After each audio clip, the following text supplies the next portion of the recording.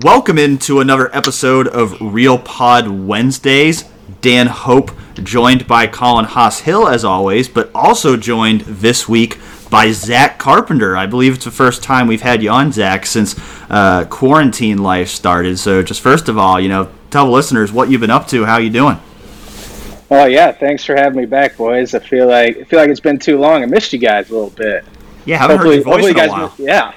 Just say that's what we've been talking for a little while leading up to the actual recording. It's nice catching up and stuff. My entire body's sore from working out for the first time in like 2 weeks, dealing with DoorDash, being 2 hours late, and a weird noise in my freezer. But other than that, we're all solid. We're hanging in here. Starting off, my entire body's sore. I'm like, where's he going with this? So Zach, we had Chris Holtman on last week's podcast, and he was talking about his makeshift gym that he has. What kind of makeshift gym does a recruiting reporter have? All right, so it was for a couple weeks. I mean, for like 2-3 weeks, I wasn't working out at all. It was quarantine phase 1, and then I started thinking, all right, I got to get up and start moving around a little bit. And I have a ton of books in my bookshelf, and they were not being put to the actual use. So I stuck them all in a backpack and got it up to like 25, 30 pounds, and I was using that as a weight. I could strap it to my back to do weighted push-ups, squats, and all. I actually, surprisingly, I was able to get a bunch of different exercises out of it. But then after that, it was like I was in fear of hurting my body from the different angles. I was terrified of getting injured, so I actually drove back home to my parents' house in Illinois, spent a weekend there, and I took back some weights, some 25 pounds, some 10 pounds, and a bench press bar. So actually, the past couple weeks, I feel like I'm actually getting into a better routine, and it's not as bad as I honestly anticipated it. Guess we're gonna have to move you to the strength and conditioning beat over here. I can give some background details, I guess, because I was talking to Willie Anderson, Paris Johnson's one of the guys giving him advice and stuff, and I told him about the backpack idea, and he's like, "Oh, that's a good one. I'm gonna use that. I'll give you a shout out." And then I think he realized actually that's probably not as good of an idea as it sounds on paper. So I think he scratched that idea entirely. But I still don't know if my makeshift home gym holds a candle to Chris Holtman's. Zach, I'm not going to lie. If a former NFL offensive lineman was getting strength and conditioning advice from you, I'd be a little worried. Hey, maybe it's something, some innovation. I mean, tough times. Was it desperate times call for desperate measures? So, who knows? That is what they say.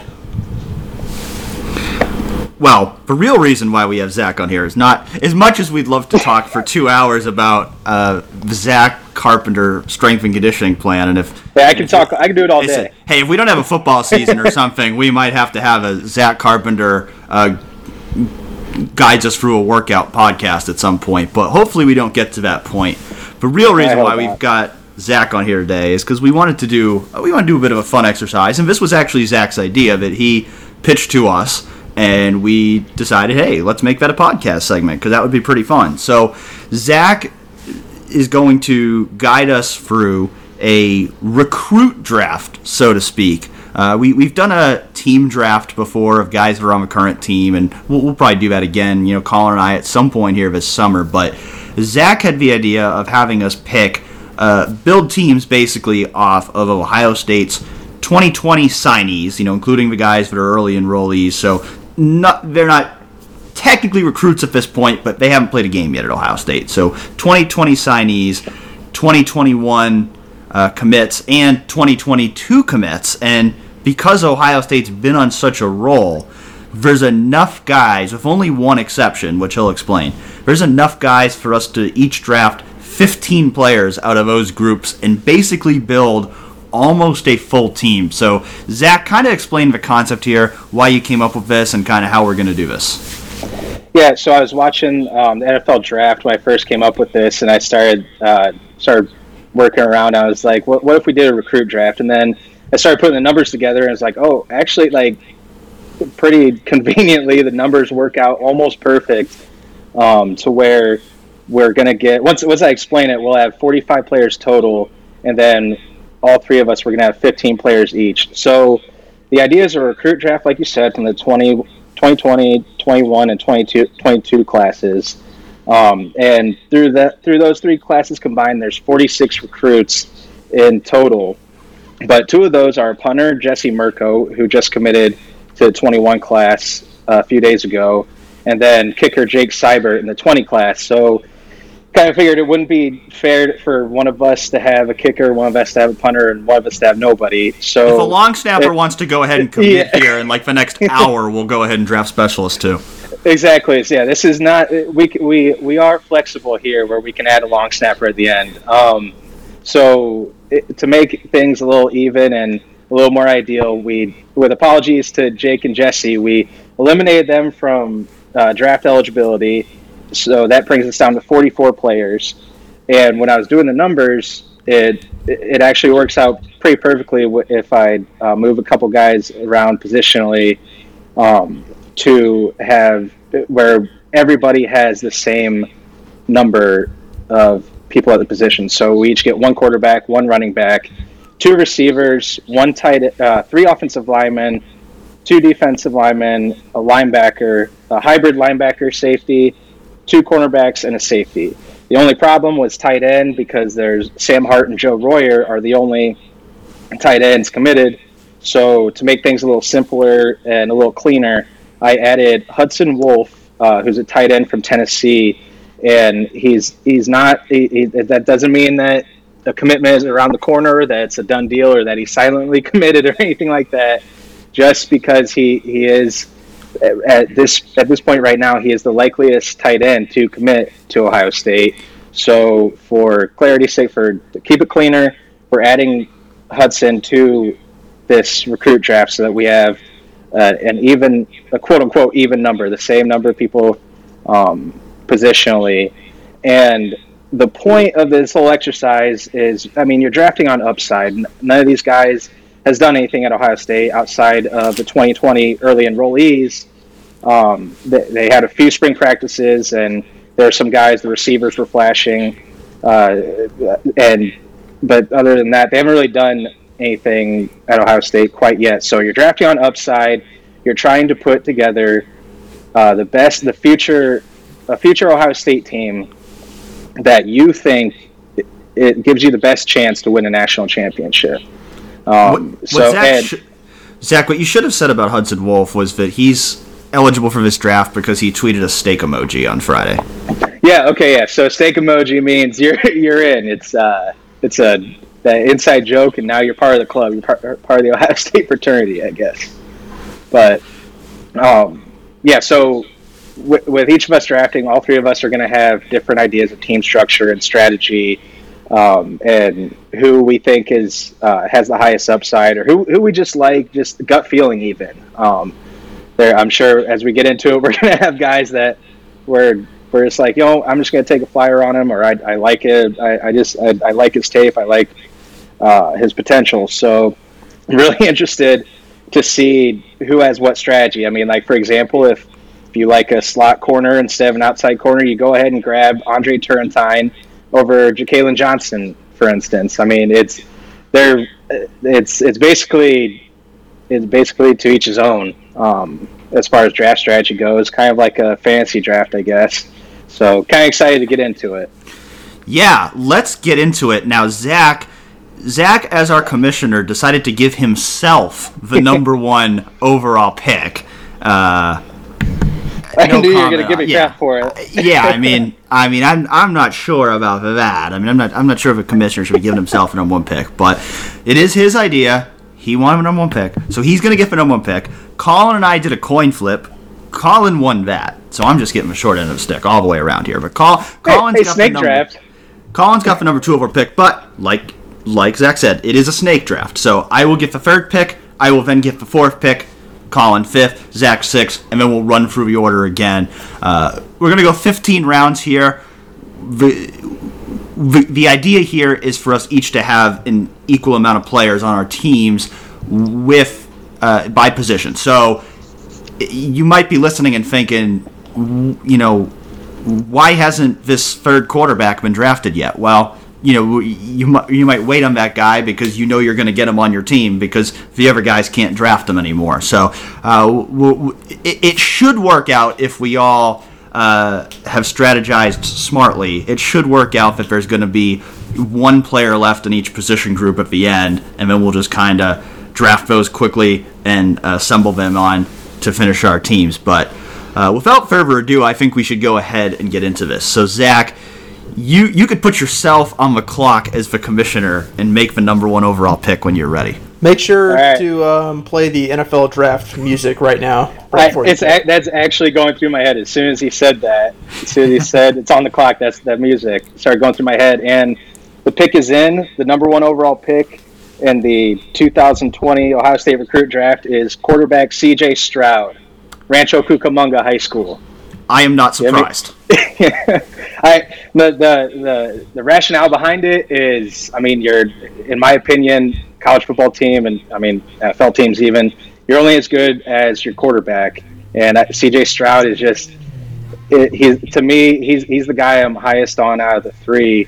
Even though it's very close in my opinion between Stroud and Kyle McCord.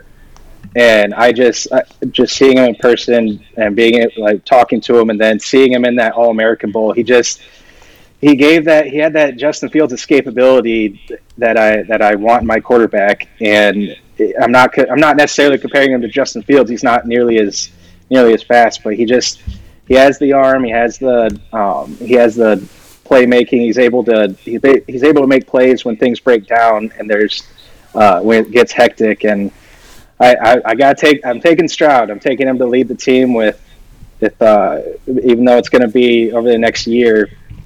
I think it's going to be a really, really, really fun battle between him, Jack Miller, and Kyle McCord. But give me Stroud for the number 1 overall pick. All right, Colin's on the clock. Our friend Bill Landis is going to be happy because I'm heading to Philadelphia for this pick. Since you went C.J. Stroud with the first pick, I'm going to go with Kyle McCord with the second pick because for all the reasons you said, quarterback is ultimately important. And I'm going to go ahead and grab the only composite 5-star either signed in the 2020 class or committed in future classes.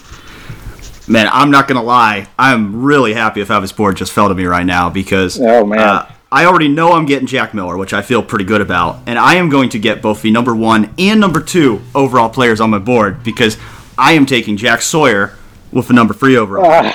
And I am taking Paris Johnson, sorry, Colin, with the number 4 overall pick. To me, I just look at these 2 guys. I think they're the surest things among everybody eligible in this draft right now. I think these are both guys who could be future top 10 overall NFL draft picks.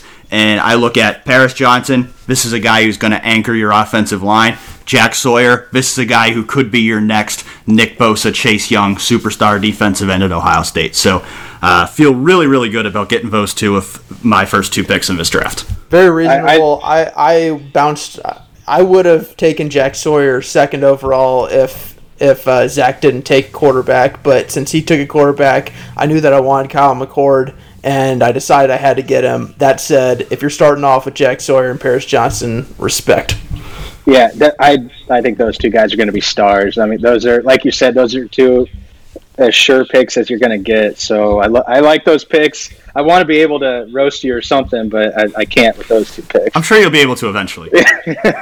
We'll all get it. We'll all get our due. But I think, Colin, you have your 2nd overall pick.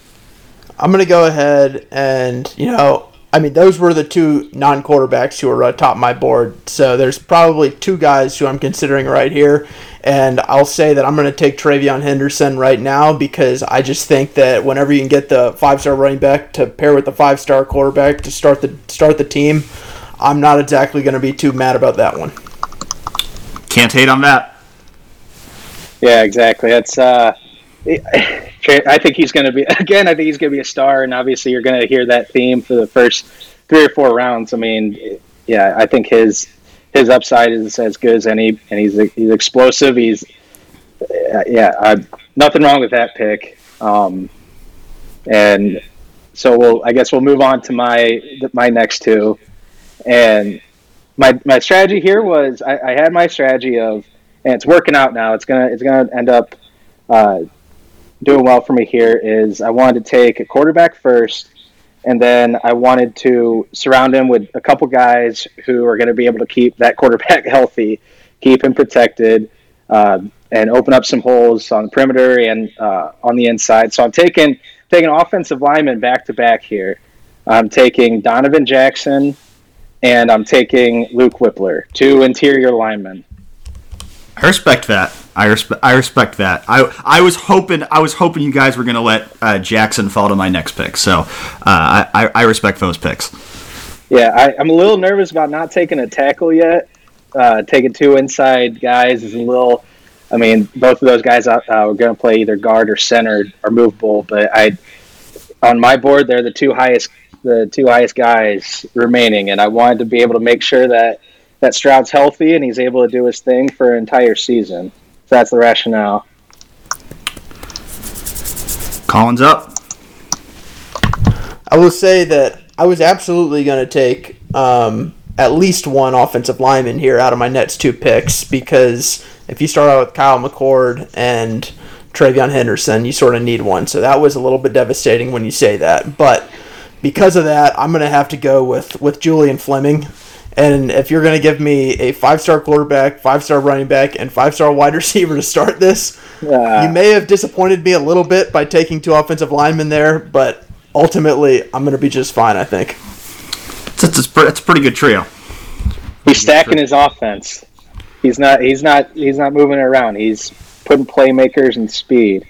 Listen, put speed in space. I've learned that wins games, maybe even the game.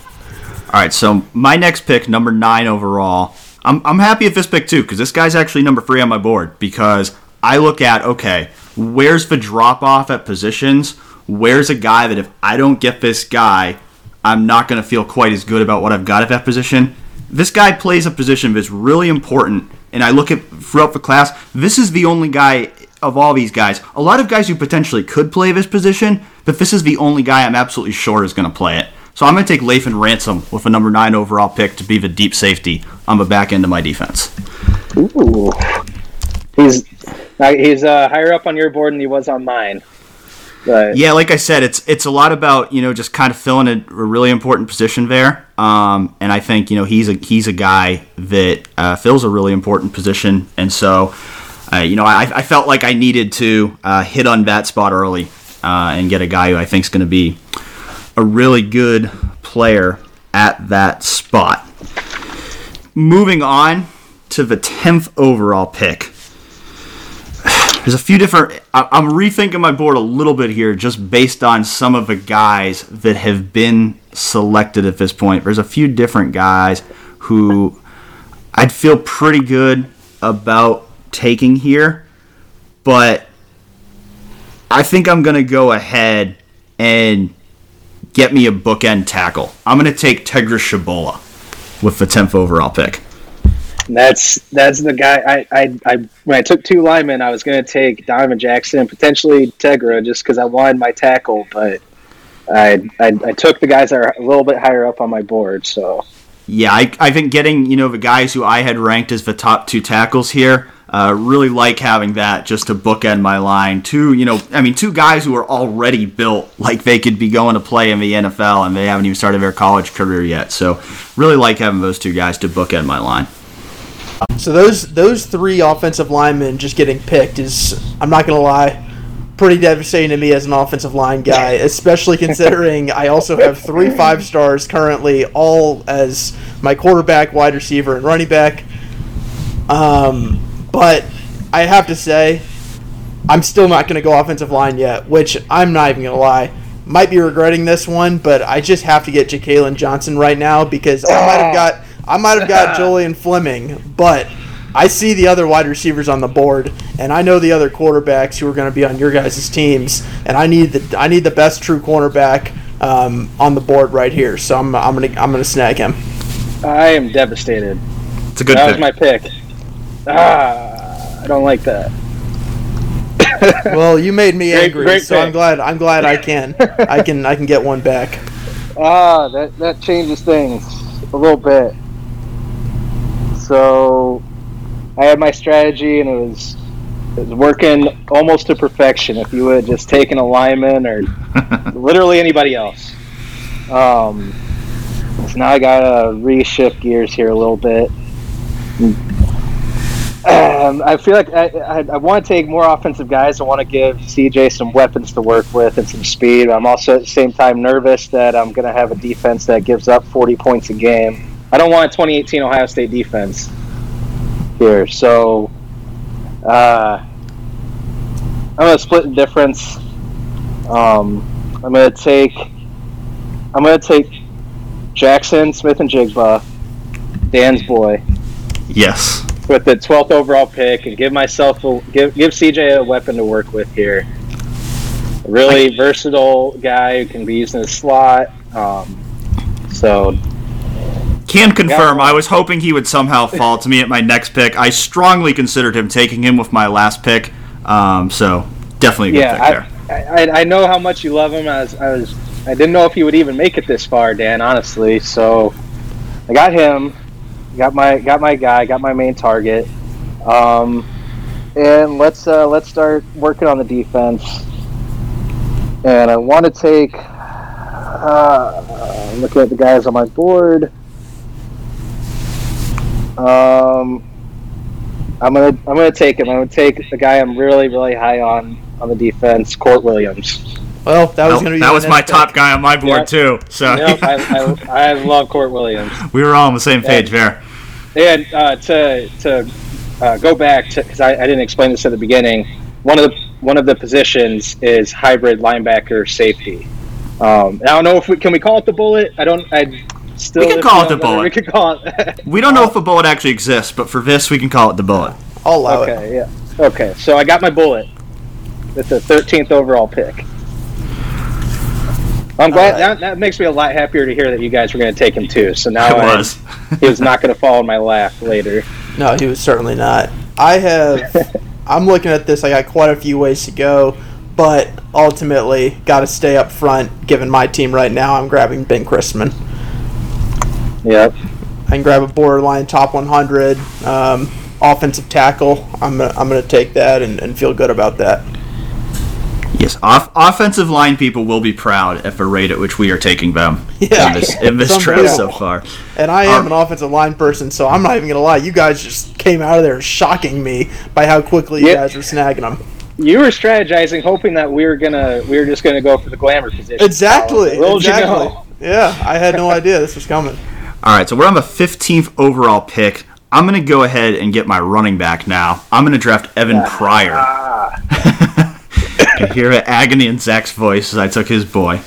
That's two guys now that I was hoping were gonna keep sliding. But. Yeah, figure these guys getting the top choice at quarterback and receiver. I got to go ahead get me a top notch running back for my offense. So I'm going with Evan Pryor. Next choice here. I feel like got to keep this balanced. Got to go back to my defense. Tough choice between a couple guys here for me, but I'm going to go ahead. I'm going to get my hybrid guy as well. I'm going to go ahead and get CJ Hicks. I think he's a guy who's got a lot of versatility. Play bullet, linebacker, whatever. I like having a guy like that on my defense. So I'm going with CJ Hicks with the 16th overall pick, I believe it is. Yep, and the second guy from the class of 2022 being taken after Tegra. Yeah, I'm going young. I got my two 2022 guys already. High upside picks here. Stash them when you can, like an overseas NBA player. I've also got a lot of Ohio guys between Paris, Jack, Tegra, and CJ. I'm the Jim Tressel picker here so far. All right. So I'm looking at my big board right now. I actually don't have a big board. I'm unlike you guys, but I know you guys have one, so I want to make sure I sound pretty cool over here. I am going to go with a guy whose name I can't pronounce. Zach, say it. I got you. I've been practicing for weeks for this moment. Tumishe Adelia.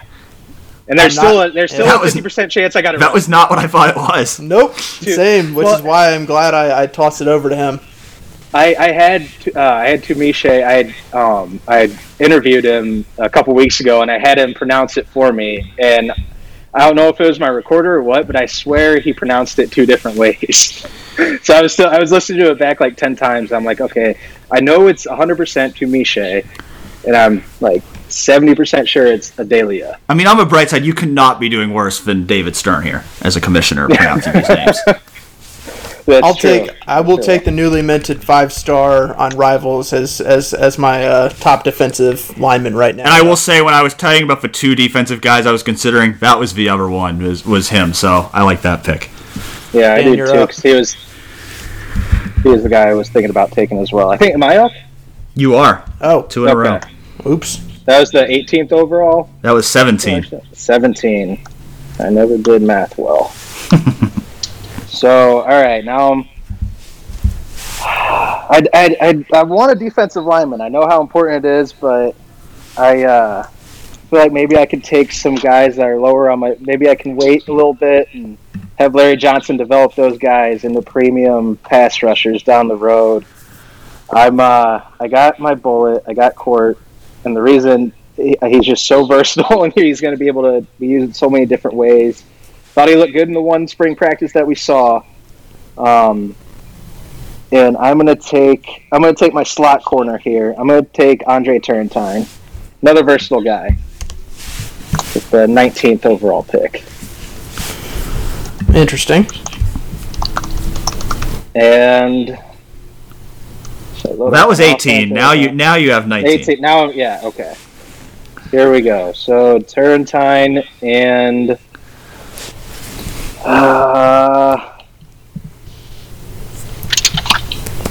Give me G. Scott. I'll take G. Scott. I'll take a second receiver. So why those 2 over all the other receivers and cornerbacks on the board? So I love Turrentine's versatility. I watching his tape and reading up other analysis about him. He just, with how Shaun Wade is used in Ohio State's defense as, arguably the most important player on the defense, I just feel like he's going to be used in a similar way. And I just feel like he's too valuable to pass up there. With G. Scott, it was between him and another receiver on my board, and I just looking at him, he's already college ready body wise, and he flashed in that spring practice that we saw, that ability to be a possession receiver. I want a guy that I know I can count on for Stroud to throw to. So sounds like you guys have some contentions with those picks. Tell me what you think. No, I can't tell you what you think because there are other guys on the board right now, Zach. Come on. Who are? I like that though. You saw the slide. Yeah, no, I saw that. Well, I'm up right now, and I was a little worried that you were going to take this guy, but it doesn't seem like you were. I'm going to go with Mike Hall as my second defensive lineman, considering I have you guys went on a big offensive line run early. I'm gonna snag 2 defensive linemen and him and two Adelaide. Tumiche Adelaide. Well, I remember in that interview, he was like, "You're gonna have ample time to get to know how to pronounce it." I'm sure it's gonna take a long time for everybody. I need much more time than I've had thus far, apparently. All right, now I'm up, pick number 21 overall. I'm gonna start out. I'm gonna fill out my defensive line, and I'm gonna draft Jacoby Cowan. Versatile guy. I think he could play outside or inside. Like pairing him up with Jack Sawyer, and we'll kind of figure out where he ultimately suits best in the long run. But always want to have a good strong group up front. So figured I'd grab my second defensive lineman. A few different positions I could consider here with my next pick. I'm gonna go ahead and grab a corner, and I'm gonna grab Legend Cavazos. Right on. So now you got let's see. On your defense, you're filling out your defense pretty well here. I am. Yep. I do. I have only 2 picks left on the defensive side of the ball. So Sawyer, Cowan, Hicks, Cavazos, and Ransom. Feel pretty good about that group. Colin, does that surprise you? You know, you've been working with Dan longer than I have. Does it surprise you that he's loading up on defense rather than offense? No, I see that exactly. on brand? I see exactly what he's doing at his playmaking positions. No. Yeah. I see. You know what I'm doing. I know exactly what he's doing. He's going straight by value rather than the players that he likes. He's basically Daryl Morey over here. Exactly. That's what I said I was going to do. I was going to abandon strategy to take best available, but I haven't really been following my strategy as well as I wanted to. I think the Ja'Kalen Johnson pick really threw me off, Colin. I'm glad I could do that. Threw me off my strategy. All right, so my Nets pick, I'll go with the one guy who's not committed, and I'm going to go with Hudson Wolf at tight end to go along with the other studs that I've got on that side of the ball. Because from everything that I've heard, he's just really solid all around tight end, and I think he fits into what I'm building. Yeah, it's a good thing I'm building up that defense because Colin's got a lot of weapons on that offense. Well, as long as they get more than 3 seconds in the backfield, then I'll be okay. There you go. Let's see. So that was the 23rd overall pick, and I'm up at 24. I need to start attacking, get some defensive linemen. Give me Ty Hamilton on a defensive line, and I remember I filled out what an ideal roster would look like for me, and I had Ty Hamilton on my roster because I'm hoping he ends up developing into just like his brother did, just like Devon Hamilton did. And he's the guy I had highest up on my board on the defensive line. There you go. And let's see, who else is available?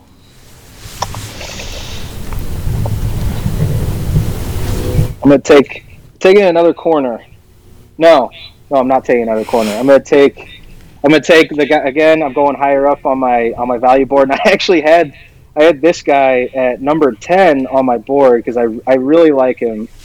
The more I've gotten to kind of get acquainted with him and his skill set, and I was hoping he was going to fall, and he fell enough.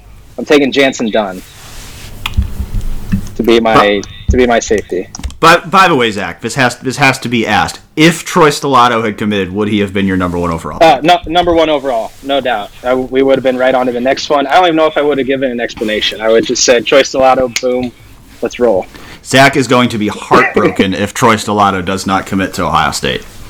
He was like one of the first people when I started in September, one of the first players that I was like analyzing, and I fell in love with his skill set, and ever since then I keep talking him up to Dan and Colin and all of our readers. So I'm sure they know. But yeah, if he would have been committed, I'm sure he would have been on my team. No doubt about it. All right, so I'm looking over the draft board right now.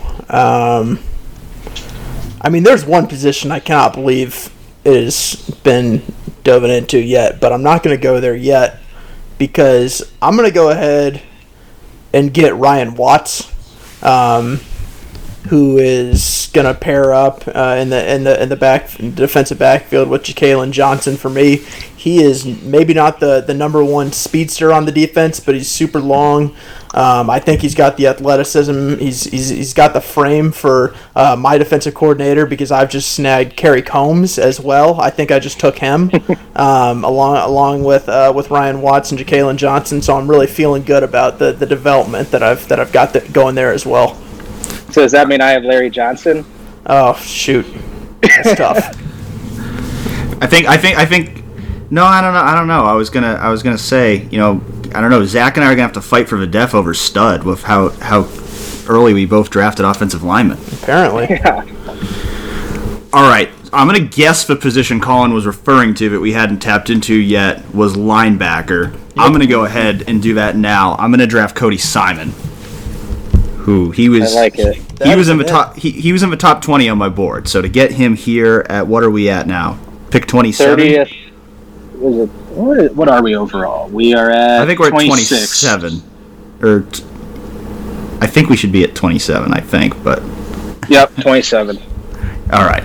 Yeah. So pick 27. End of round 9. I'll take the top linebacker on my board, and I will take Cody Simon. Round 10, I'm finally going to go ahead and tap into the receiver market, and I'm going to prevent Colin from keeping the St. Joseph's Philadelphia combo alive. I'm going to draft Marvin Harrison Jr. Of course, great bloodlines there, a lot of talent. I mean, Colin's absolutely right. We talk about skill positions. I waited on drafting receivers because I would have been happy to land any two receivers on this team. They're so talented there. But Marvin, top guy on my board at this point, couldn't pass him up any longer. Got yourself the next Ben Victor. That's the guy that I know everyone compares him to. He's a good possession receiver. He might end up being a top 50 player overall. I know he's ranked, I think, 58th overall right now. So he keeps rising. I mean, I'm hoping I got the next Marvin Harrison. Oh, yeah.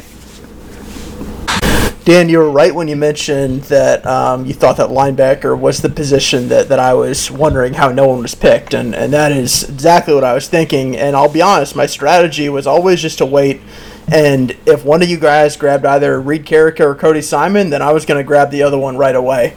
And so that's exactly what I'm going to do. You grab Cody Simon, I'm going to go grab Reed Carrico right now. I like him a lot. I think he flies a little bit under the radar just because, in recruiting, a lot of times the guys that grab the headlines that people talk about the most are the ones who are uncommitted for a long time. They're often out-of-state prospects who are tough gets, and he's someone who I think a lot of people pegged as an eventual Ohio State commit and signee, and that's exactly what he's going to be. But he's also really, really good. He's going to be a high-end 4-star prospect for the duration of his recruitment. I think he'll do really, really good things at Ohio State. So to get him this late, I'm pleased. I can't believe he dropped that far. Honestly, I agree with everything you said. I think he's going to be a stud too, and I figured he would have gone a lot sooner than this. So that's up there with the best value pick of the draft. I think we were all waiting on each other to draft a linebacker. Yep, I think so too. Yep, and then with my next two picks, I'm going to address cornerback with Jair Brown. I'm going to take him out of Louisiana. I think he's got as much upside as anybody. And again, we're drafting on upside a lot with a lot of these guys here, and that's never truer than when you're drafting guys from the 2022 class. But I want another corner. I want another corner to deal with Colin's offense, to deal with somebody to guard Trevion and Julian. So I'm going to take Jair at number 30 overall, and I will take my next pick. I'm going to take I'll take Josh Fryer. I'll load up on the offensive line and give myself a complete offensive line. You got me there. I was hoping to get him because the rest of the guys are not like he's the only guy I think here that's played center that's left. So I was kind of hoping to get him as my interior offensive line linchpin, knowing he's a guy that can play all three spots. Yeah, that's amazing because he was going to be my Nets pick too. And for the number we're in, around like 11 or something like that, and that was going to be all of our Nets pick. But here we are. So Josh Fryer, he was going in round 11, no matter what. Apparently, I had no idea. But yeah, so I'm going to respond to that by sticking on the offensive line. And I've said before that I think that this guy might be a little bit under the radar, a kind of guy who I think is going to have a really solid career at Ohio State, and that's Jacob James from over in Cincinnati. He might not be ranked as highly as some of your offensive linemen, but I like getting him this late. All right, so we're at now pick 33. We're mostly at the point here. I think looking at the board, there's really only two positions no, I guess there's 3 positions left where there's an actual choice of guys at this point before we get to the end. I'm going to go ahead and I'm going to go ahead and take my second receiver, and I'm going to take Mookie Cooper. I think Mookie's a really intriguing guy. Just his ability to be a weapon in the slot and a really quick, explosive guy. Would have been happy with either receivers left on the board, but he's got a really intriguing skill set to me. And then I'm going to go ahead. I'm going to grab my tight end, and I'm going to grab Sam Hart out of Colorado. Yeah, Mookie Cooper, when I said earlier I was taking G. Scott over another receiver, Mookie was the other one, just because I feel like I don't have a ton of speed right now on offense. I still don't. I'm going to end up with Mayan Williams as my running back and G. Scott's my receiver. So I was thinking about taking Mookie in the slot. Again, it's a good value pick. Yeah, you got Jackson. Jackson's got some speed. Yeah. It would have been, again, my draft strategy early was to draft speed as many positions as I could, and then that was just abandoned at some point down the road. So I will go ahead and take Grant Toutant real quick as my final offensive lineman. And I like the way my offense looks right about now. I'm gonna be honest, guys. I like how this has gone. Yeah, so that gives you Ben Chrisman, Jacob James, and Grant Toutant. Mm-hmm. I was a little worried about my offensive line to begin with, but I feel I like all 3 guys that I got and the value that I got them at. Yeah, and I need my linebacker. There's only one left on the board. True, and this is what we said earlier when we moved positions around a little bit. Mitchell Melton out of Maryland. He's most likely, from what it sounds like, is it's most likely that he moves down to the with his hand in the dirt as a defensive end. But, I'm not so sure about that. I think Al Washington had mentioned that he was going to be going. That he was going to be sticking as a linebacker. Did we lose Colin's mic again? Again, yeah. Can you hear me now? I can hear you now, but we couldn't for a minute. Ooh, I got worried there for a sec, guys. I got worried. What I was saying is I think that they're going to give Mitchell Melton the shot at linebacker first, with the idea that, if maybe he outgrows that position, sort of like Cade Stover in year 2, then they could potentially think about moving him down to the defensive end. But I think, at least right now, for his freshman season, I do expect him at linebacker. Just so you guys know, in the process of recording this, we've already had Colin's mic drop. We'll go 2.5 times. I think that was a half. The first 2 we had to stop and restart. So hopefully by the time you're listening to this, you can't tell. But if there's some technical glitches along the way, we're doing our best to work through them. Blame it on me. Yeah. We just assumed that his mic cut out again, but dodged the bullet there. With my next pick, I'm filling out my defensive line. I'm taking Darian Henry Young with the 36th overall pick. So I got 2 guys who, with Ty Hamilton and Darian Henry Young, 2 guys who are versatile, could end up as defensive ends, but could end up kicking inside. So I got some versatility along the defensive line and really all over the defense if you look at it. I mean, I got Ty Hamilton, Darian, Court Williams is my hybrid, Andre Turrentine, who plays slot corner or safety, and Jansen Dunn is safety or corner. So I like the versatility of my defense, and that's filled out now. All right, so I am left with Jaden Ballard as the final wide receiver on the board, and I feel very confident in getting him right now. Awesome. And yeah, I mean, if we were ranking players just based on ranking players, I don't think Jaden Ballard would be 37th on the board. So to be getting him this late is a product of just how loaded Ohio State is at wide receiver. Oh yeah, for sure. I feel very confident in him right now. But obviously that was my strategy, was get Julian Fleming early and then get whichever wide receivers left because I know that I'm going to get a top 100 down the line, top 100 overall prospect down the line. Sticking with that thing, if this was a true draft, there's no way Jack Miller would be the 38th player off the board. But because those guys drafted quarterbacks 1 and 2, I knew that I'd be able to, wait as long as I wanted on quarterback. So now that we're at the point where we're really just kind of filling out the last spots and positions, I'll get Jack Miller. And yeah, I'm not gonna lie, I was ecstatic when Zach and Colin picked quarterbacks the first 2 picks, just because I feel good about getting Jack Miller. And I think time's gonna tell who the best guy out of these 3 guys. But to get Jack Miller as a third guy, I felt really good about that. So to be able to start my draft with Jack and Paris, Jack Sawyer that is, and Paris Johnson, really happy to be able to get Jack Miller this late in the draft to lead my offense at quarterback. And then I got to fill out my offensive line, so I will go with Trey LaRue. This is where maybe drafting the 2 tackles early backfires on me, because I think Trey LaRue is a tackle as well. So now I'm left with 3 tackles and no true interior guy. In this case, you have to move Trey inside to guard and see what he can do there. He's pretty tall for a guard.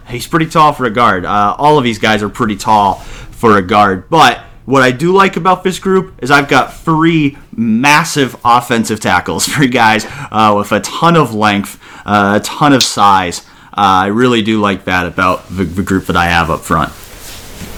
So I'll follow that up, and I'll grab Jalen Johnson right now for the grabbing another Cincinnati native and as my hybrid linebacker safety with one more pick on my team to go. But Zach, I know you've got back-to-back picks right here.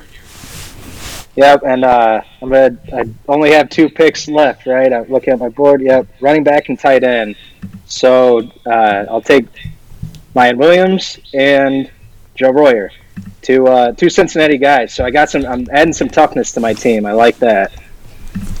And I'll follow that up real quick by grabbing Cameron Martinez to round out my team. I'll be honest, Dan, I think you took Jansen Dunn earlier in the draft, and I was a little bit... Zach.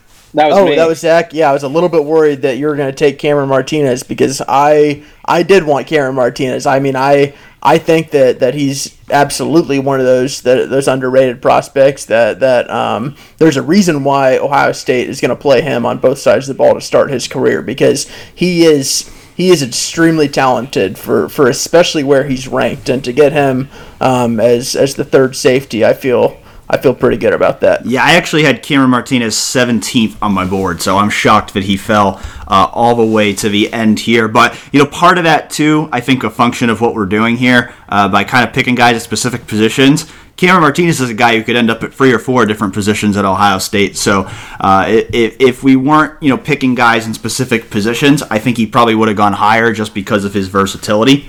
But I agree. I think that's a really good pick to get as your last pick in the draft. And then I'll round it off by getting the final corner, Devontae Smith. That'll round out my defense. All right, so how you feeling about your teams, boys?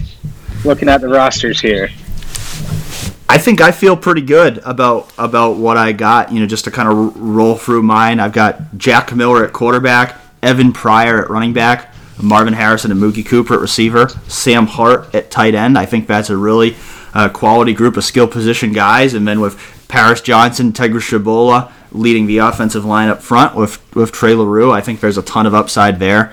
Of course, Jack Sawyer, getting him on defense is huge. He would have been the number 1 overall pick if I got the number 1 pick. So to get him at number 3, I was really happy about that. And then Jacoby Cowan, Cody Simon, C.J. Hicks, Legend Cavazos, Devontae Smith, Lathan Ransom. Feel good about that. The good thing about it is there's so much talent in these classes that it'd be kind of hard to feel bad about your team no matter how it plays out. But I think getting guys like Paris and Jack to lead the way in the trenches was as good of a start as I could have asked for. Yeah. And to make a final point about that, Devontae Smith was the last pick of the draft, and he had offers from Alabama and Oregon. Yeah, he's still good. He's still a really good player, and he was the last pick of this draft, which really speaks to how deep and talented this Ohio State's these 3 classes are. To run through my team quickly, I have Kyle McCord at quarterback, Travion Henderson at running back, Julian Fleming and Jaden Ballard at wide receiver, and then Hudson Wolf at tight end. And if I'm looking at my team right now, the way that I win is by those 5 guys being better than the 5 guys at those positions on your 2 teams. That's why I drafted them highly, and I think that's where I would have the edge. The rest of the team is I have Ben Chrisman and Jacob James and Grant Toutant on the offensive line. Then I have Tumiche.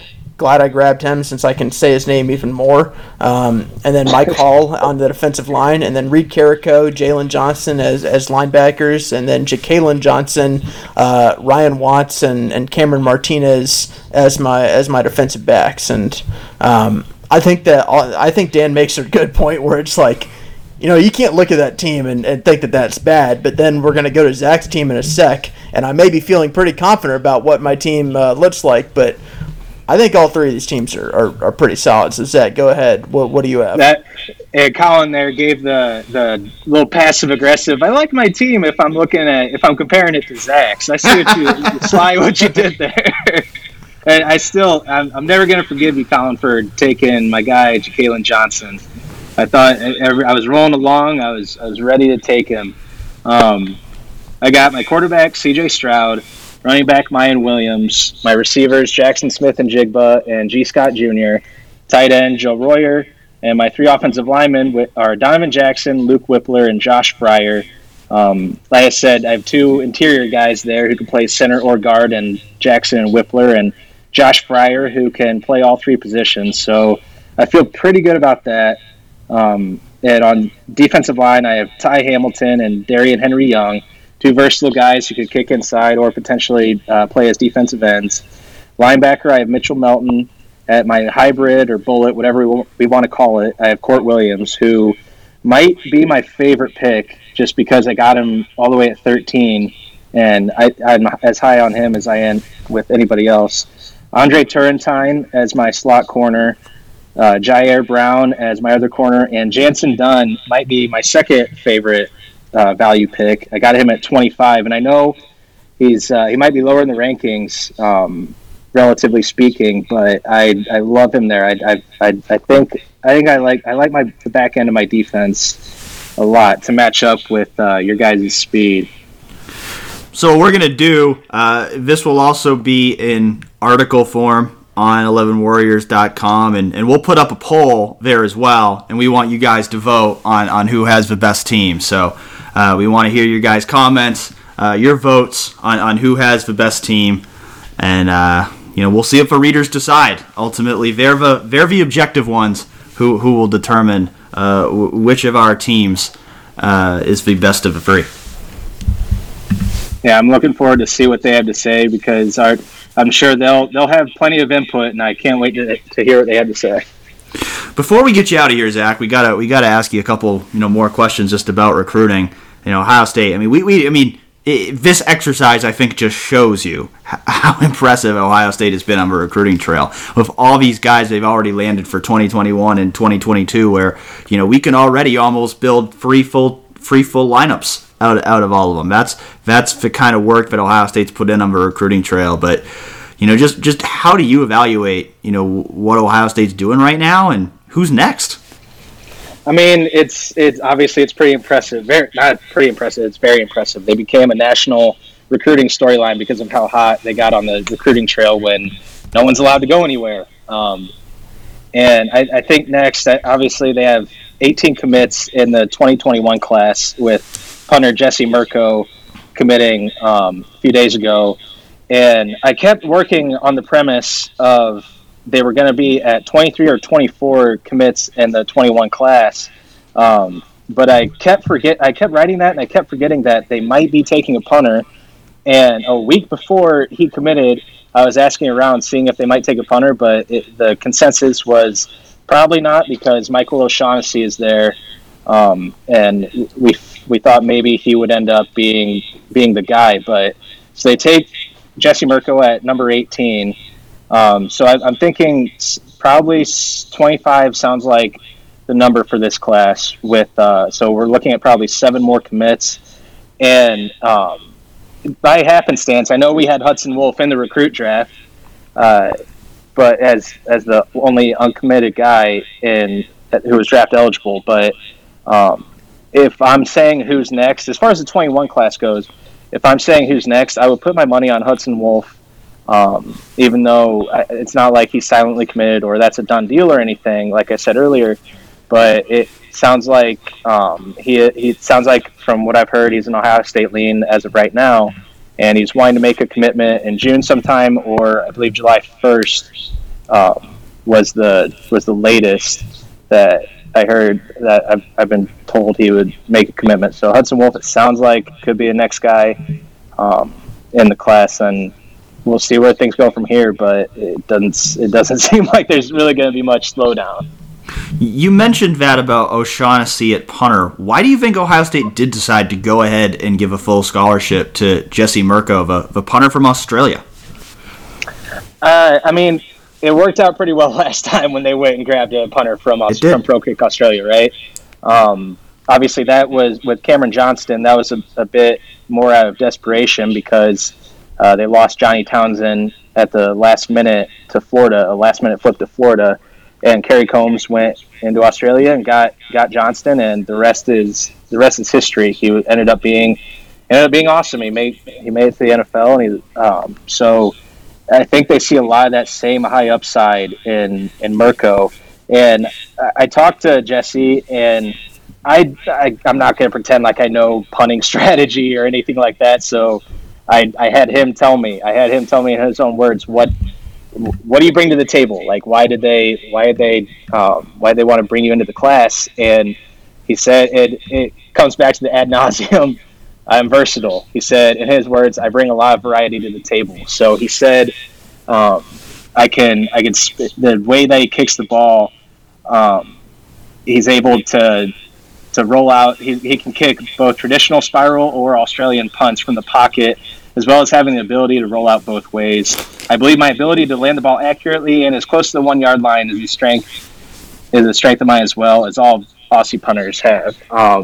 So there's, again, it's high upside and versatility, which is something that, even for punters, I guess, is something that Ohio State is looking for in its recruits. 2022, up to free commitments, as we talked about earlier, with Tegra Shabola, Jair Brown, and CJ Hicks. Any more commitments on the horizon for that class? It's if I'm putting my money on it, I think I said this the other day, there's three candidates in my mind. That would be offensive lineman Blake Miller from Strongsville, Ohio, Gabe Powers, the linebacker / potential defensive end from Marysville, and then Deshaun McCullough, who's a outside linebacker from Kansas, and he's from the same city, Olathe, Kansas, as Isaiah Simmons from Clemson, but went to different high schools. But comparable players as far as being able to bring, again, versatile skill sets to the table, as far as being able to blitz off the edge and being able to cover guys in the slot. If I'm putting money on it, I'm saying I'm confidently believing that Blake Miller will be the next one in the 2022 class. I do believe Gabe Powers will end up being a commit in the class. It's just a matter of when, not if. I know he wants to visit Clemson at some point when things open back up, but I do think that Powers ends up a Buckeye. Zach, I am shocked that you did not mention who McCullough's father is. You know, I'm trying to bring some objectivity here. I'm trying not to mention the Chiefs as much as possible, but it is nice when I do mention the Chiefs, I always make sure to mention the Super Bowl champion Kansas City Chiefs. Obviously, Deshaun's father is the Kansas City Chiefs running backs coach. And if you guys don't remember, again, Chiefs won the Super Bowl in February. In case you forgot. That's what I was waiting to hear from you. I was waiting for you to set me up. I don't want to say it right off the bat. I wanted you to kind of give me a softball there. We did have a reader question for you from Weave77. He asked, is there a specific reason why Ohio State didn't offer Terrence Lewis? I don't have a concrete answer. I know that there were, from what I've heard, it just sounded like there wasn't completely mutual interest from both parties, if I can. I'm trying to put it as lightly as possible. And they're higher on some other guys. I mean, there's Rajon Davis, who's an LSU commit, and I know they're higher on him than some other guys like Terrence Lewis. So there are a lot of moving parts with things like this. So I know him and Terrence Lewis and Al Washington ended up getting on the phone, and we all expected an offer coming, but he ended up with Tennessee's class, which is also on fire right now over the past 2 weeks. How many commits are they up to now? 21 after getting a quarterback. Unless I know they're supposed to get someone today. I don't know if he ended up. I don't know if he ended up committing. I believe they're up to 21. Yeah, no one hotter in terms of number of commits right now than Tennessee. I believe they're up to number 2 now in the composite rankings. Ohio State, though, still holding a comfortable lead for the number 1 class of 2021. I don't know if Colin has any questions for you, but I think you wanted to ask. I was just going to let you ask about the steak emojis. I gotta ask. I mean, someone's got to ask about the steak emojis. I gotta ask you about the steak emojis, Zach, because that has been the mystery that's gripping Twitter over the past week. Is what's the deal with the steak emojis? Do you have any insight, Zach, into what the deal is with the steak emojis? It's as lightly as I can put it. It's an inside joke. I had my own theory, which was debunked, which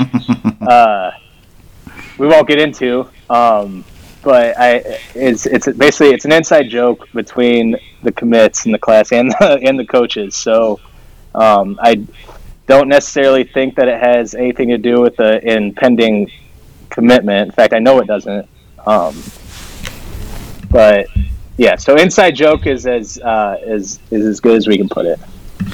That's the fun of recruiting. Is it legitimately only takes one emoji from a Mark Pantoni or a commit to get people wondering what's coming next. That is social media and recruiting in the year 2020. But I know Zach's theory was quickly debunked on Twitter, so we won't get into that. But Zach, we really appreciate you joining us this week, doing a draft with us and answering some recruiting questions for us as well. And we'll definitely have to have you back on here again soon.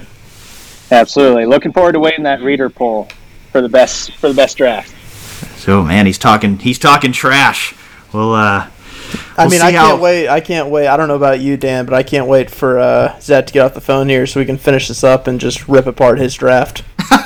Oh, I'll be ripping it too, but I guess it'll be to myself. I'm not going to be on the same call with you guys, but I'll be dissecting both of your guys' teams. I will say this about Zach. He is a loyal Real Pod Wednesdays listener. So Colin and I know that anything we say about Zach and his draft after he logs off here is going to be heard by him because he is one of our most loyal listeners. He listens every single week, along with, I believe, about 20 other podcasts that he listens to. So yeah. It's honestly, yeah, that's a good number. I think I counted the other day, and I think I have 12 separate ones, 12 separate shows I listen to. Well, Zach, we are honored to be part of your podcast queue, and we are honored that you took an hour out of your day to join us on this week's show. So thanks so much, and we'll have you back on again soon. All right, absolutely, boys. Thanks for having me. All right, so we just finished up our recruit draft there. Colin, what are the horrible things you're going to say about Zach's draft now? I mean, let's be honest. He's coming in third place, Dan. We can say this right now. Yeah, I mean, I feel pretty good about mine. I think you feel pretty good about yours. Going to be interested. Yeah, I'll be honest about my draft just real quick once more, since I didn't mention this at the end.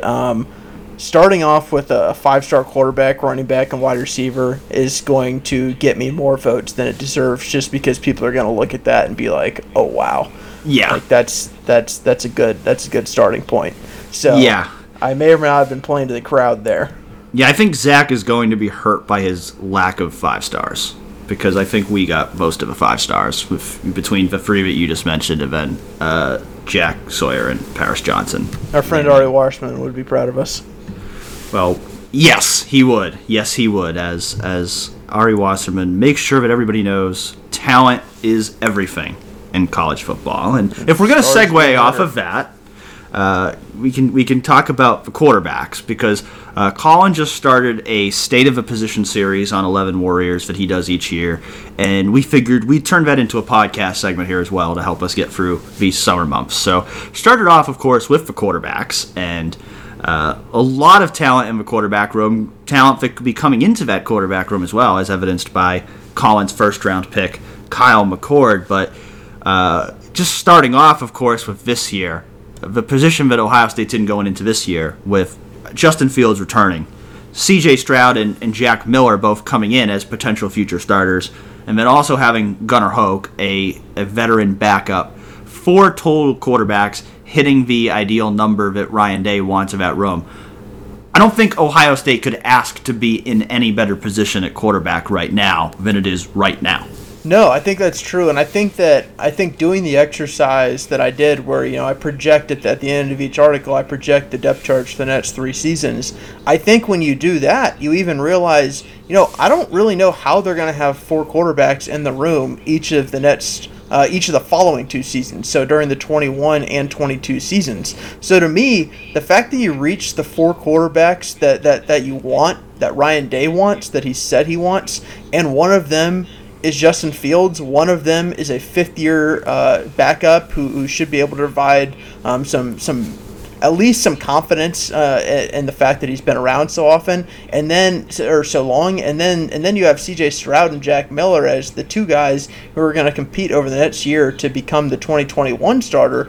I mean, this is about as optimal as a quarterback room as you can get in the modern age. That's sort of where I think they are right now, and I really think that if however much you want to praise Ryan Day for getting them in a situation, I think he deserves it all, because this has really been done by him going out and getting Justin Fields, then realizing the need for a quarterback, getting Gunnar Hoke in as a veteran backup, and then going out and you keep Jack Miller, who committed during the Urban Meyer regime, and then you land C.J. Stroud later in the process while also maintaining the commitment of Jack Miller. That, to me, is just incredibly impressive that he managed to do that, and he deserves all kinds of props for getting the Buckeyes in this position with that quarterback. Yeah, I think if you want to nitpick or at least just pick out what a concern would be for the current quarterback room, I think it's the fact that 2 of your 4 guys are true freshmen who have never played a game at the collegiate level, and that one of those guys might potentially be your next man up if something happens to Justin Fields. But like you just said, the reality is you'd love to have that room where you've got 4 guys, and 3 of those guys all have experience, and you're just kind of keeping that constant development. But in the modern era of college quarterbacks, where transfers are so frequent, that's just not that realistic. So to have, 2 potential future starters there in C.J. Stroud and Jack Miller, and then, of course, having Justin Fields, that's about as good as you can ask for. I think just that one big question mark right now, especially with the unusual offseason, is, are you going to have a backup that's truly ready to go for the start of a season? I think, that's your big question, is how do you make up for lost time with Stroud and Miller to get those guys ready to go, or are you really going to have to lean on Gunnar Hoke at the start of a year after missing this amount of practice time? Yeah, and it may even be weird for us to hit on this perceived weakness so much, but it is a point that is worth making, just because you saw last year Justin Fields get dinged up quite a few amount of times for a quarterback, and it makes you think, if that happens early in the season, say the Oregon game happens as expected, and maybe Justin Fields gets hit a couple times, and Ohio State needs a quarterback for a drive or 2 in that game, like, who's it going to go to? Is it going to go to Gunnar Hoke, who played, I believe, 48 snaps last year, Is it going to go to a C.J. Stroud or a Jack Miller who managed to get 3 spring practices in, and then whatever they get in the fall camp, the preseason camp? I do think it's worth mentioning. That said, if that's the only weakness, like I think that speaks to where they are as a position group, just in and of itself. How do you think this unusual offseason is going to affect that quarterback competition of the future? Yeah, I think that's fascinating. I don't think that it necessarily impacts the 2021 competition, but as we both know, if you get ahead in the 2020 backup competition, you become the backup, and then you impress in the moments that you get in games, as we saw with Dwayne Haskins do in 2017 when they needed him when J.T. Barrett got hurt against Michigan, and he just happened to be the backup because Joe Burrow earlier in the year had broken his hand, and it allowed Haskins to make that move. And that had a gigantic impact eventually on who would win the 2018 starting quarterback competition. And, that's where it does come back to, all right, who is going to become, who's going to rise higher on the depth chart? Will it be C.J. Stroud or Jack Miller in 2020? And will they be able to get ahead of Gunnar Hoke, who's going to be a fifth-year senior? And that's where I do think not having a spring makes it maybe a little bit harder to get ahead of Hoke, who, he's been at Ohio State for a year now. Now, the interesting thing is I think that as long as they have a preseason and the season goes off without a hitch, and, whether there are fans in the stands or not, they play every game, I do think generally not having a spring and them being away for the majority of the summer I don't think that would impact it a huge deal. But I will say, if things get pushed back, if maybe early season games get canceled, if something crazy happens, then I do think that would have a notable effect on it, just because you get these two guys early enrolled because you imagine by 2021 you're going to have a really good idea on what these two quarterbacks would offer.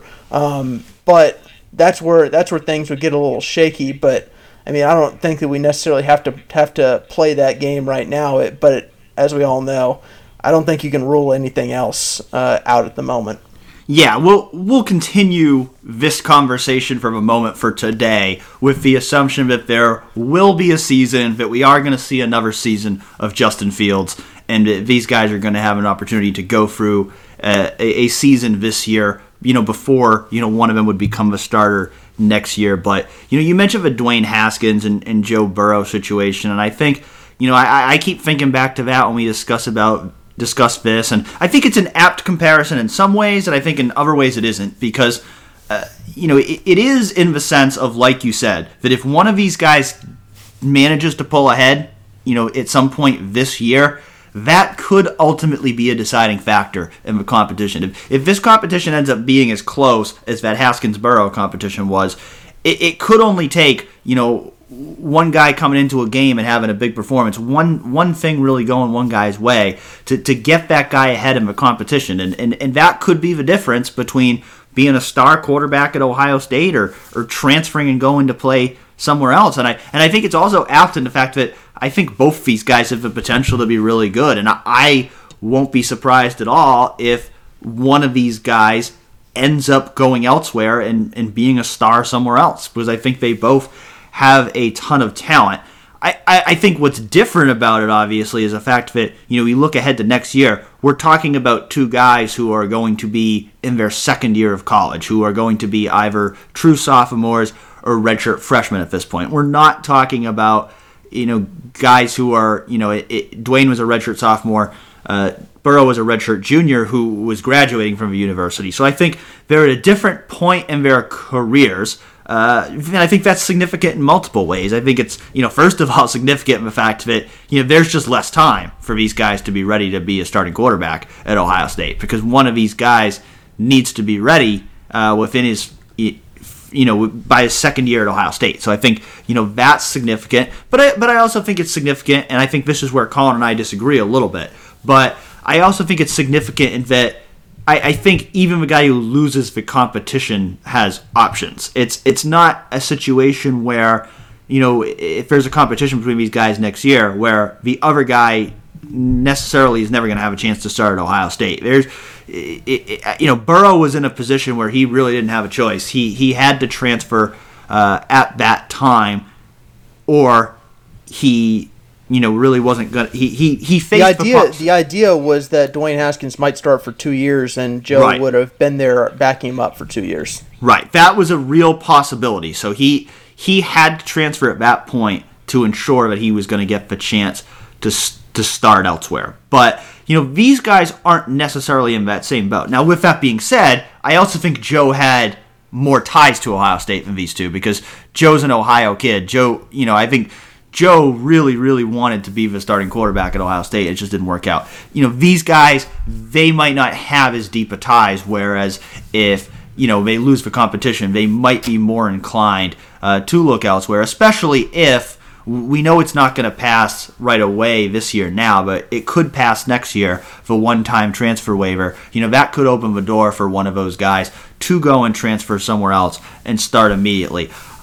I don't think that's as much of a foregone conclusion as I think Colin might think it is. I think, there's going to be a lot to weigh there. And I also don't think that they should rush the competition next spring just so that the second guy has the opportunity to transfer. I don't necessarily think that they should do that, but it does add a variable. It's one of those things that if we were talking about this, you just think back to past quarterback competitions. Heck, you even think back to J.T. Barrett and Cardale Jones, which was a different situation, but still, it's just a different situation. But 5 years ago, we wouldn't have been talking about, do they have to make a decision by the end of spring so one of these guys can transfer?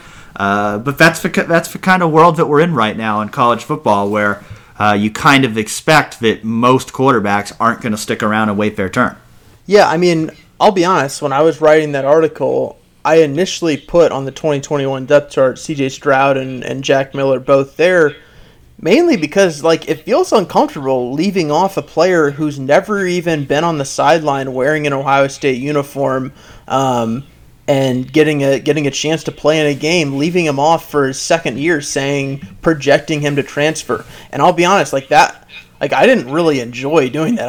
I felt bad doing that. I felt like it was unfair to Jack Miller to do that, but I also feel that, in the way that quarterbacks move around these days, I feel like one of them will probably move on before the 2021 season. And no, that's not really fair, but also that's just the way that the position is. And like you mentioned, Dan, these are not two guys who came to Ohio State because they grew up diehard Buckeyes. They have a Ohio State tattoo on their arm. These are guys who picked to become Buckeyes largely because of what Ryan Day can do for them. Sure, they buy into Ohio State. They learn to hate Michigan.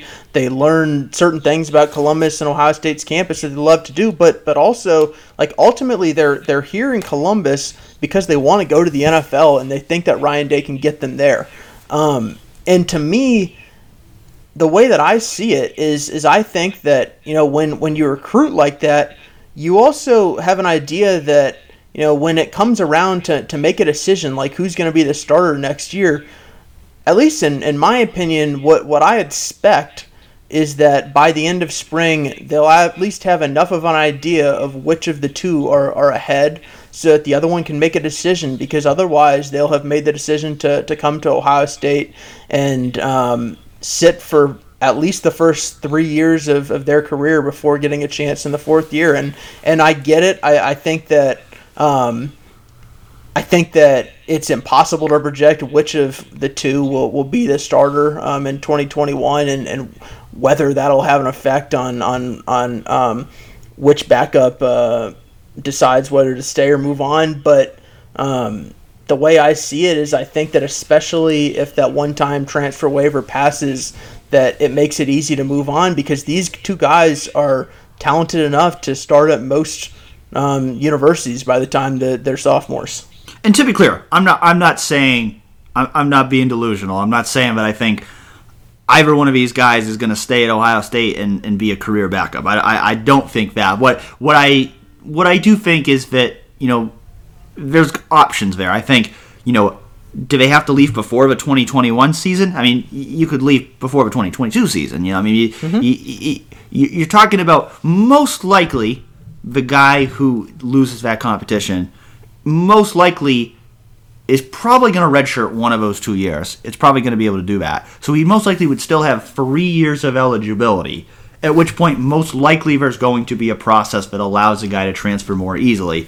And so I don't think, there should be a rush for one of these guys to leave. Now, that doesn't mean that they're not going to do it. That's a decision that they can make, and we've seen plenty of other guys do that. We've seen Ohio State both benefit from that with Justin Fields and also lose guys because of that. So I certainly don't rule out that it could happen. I just don't.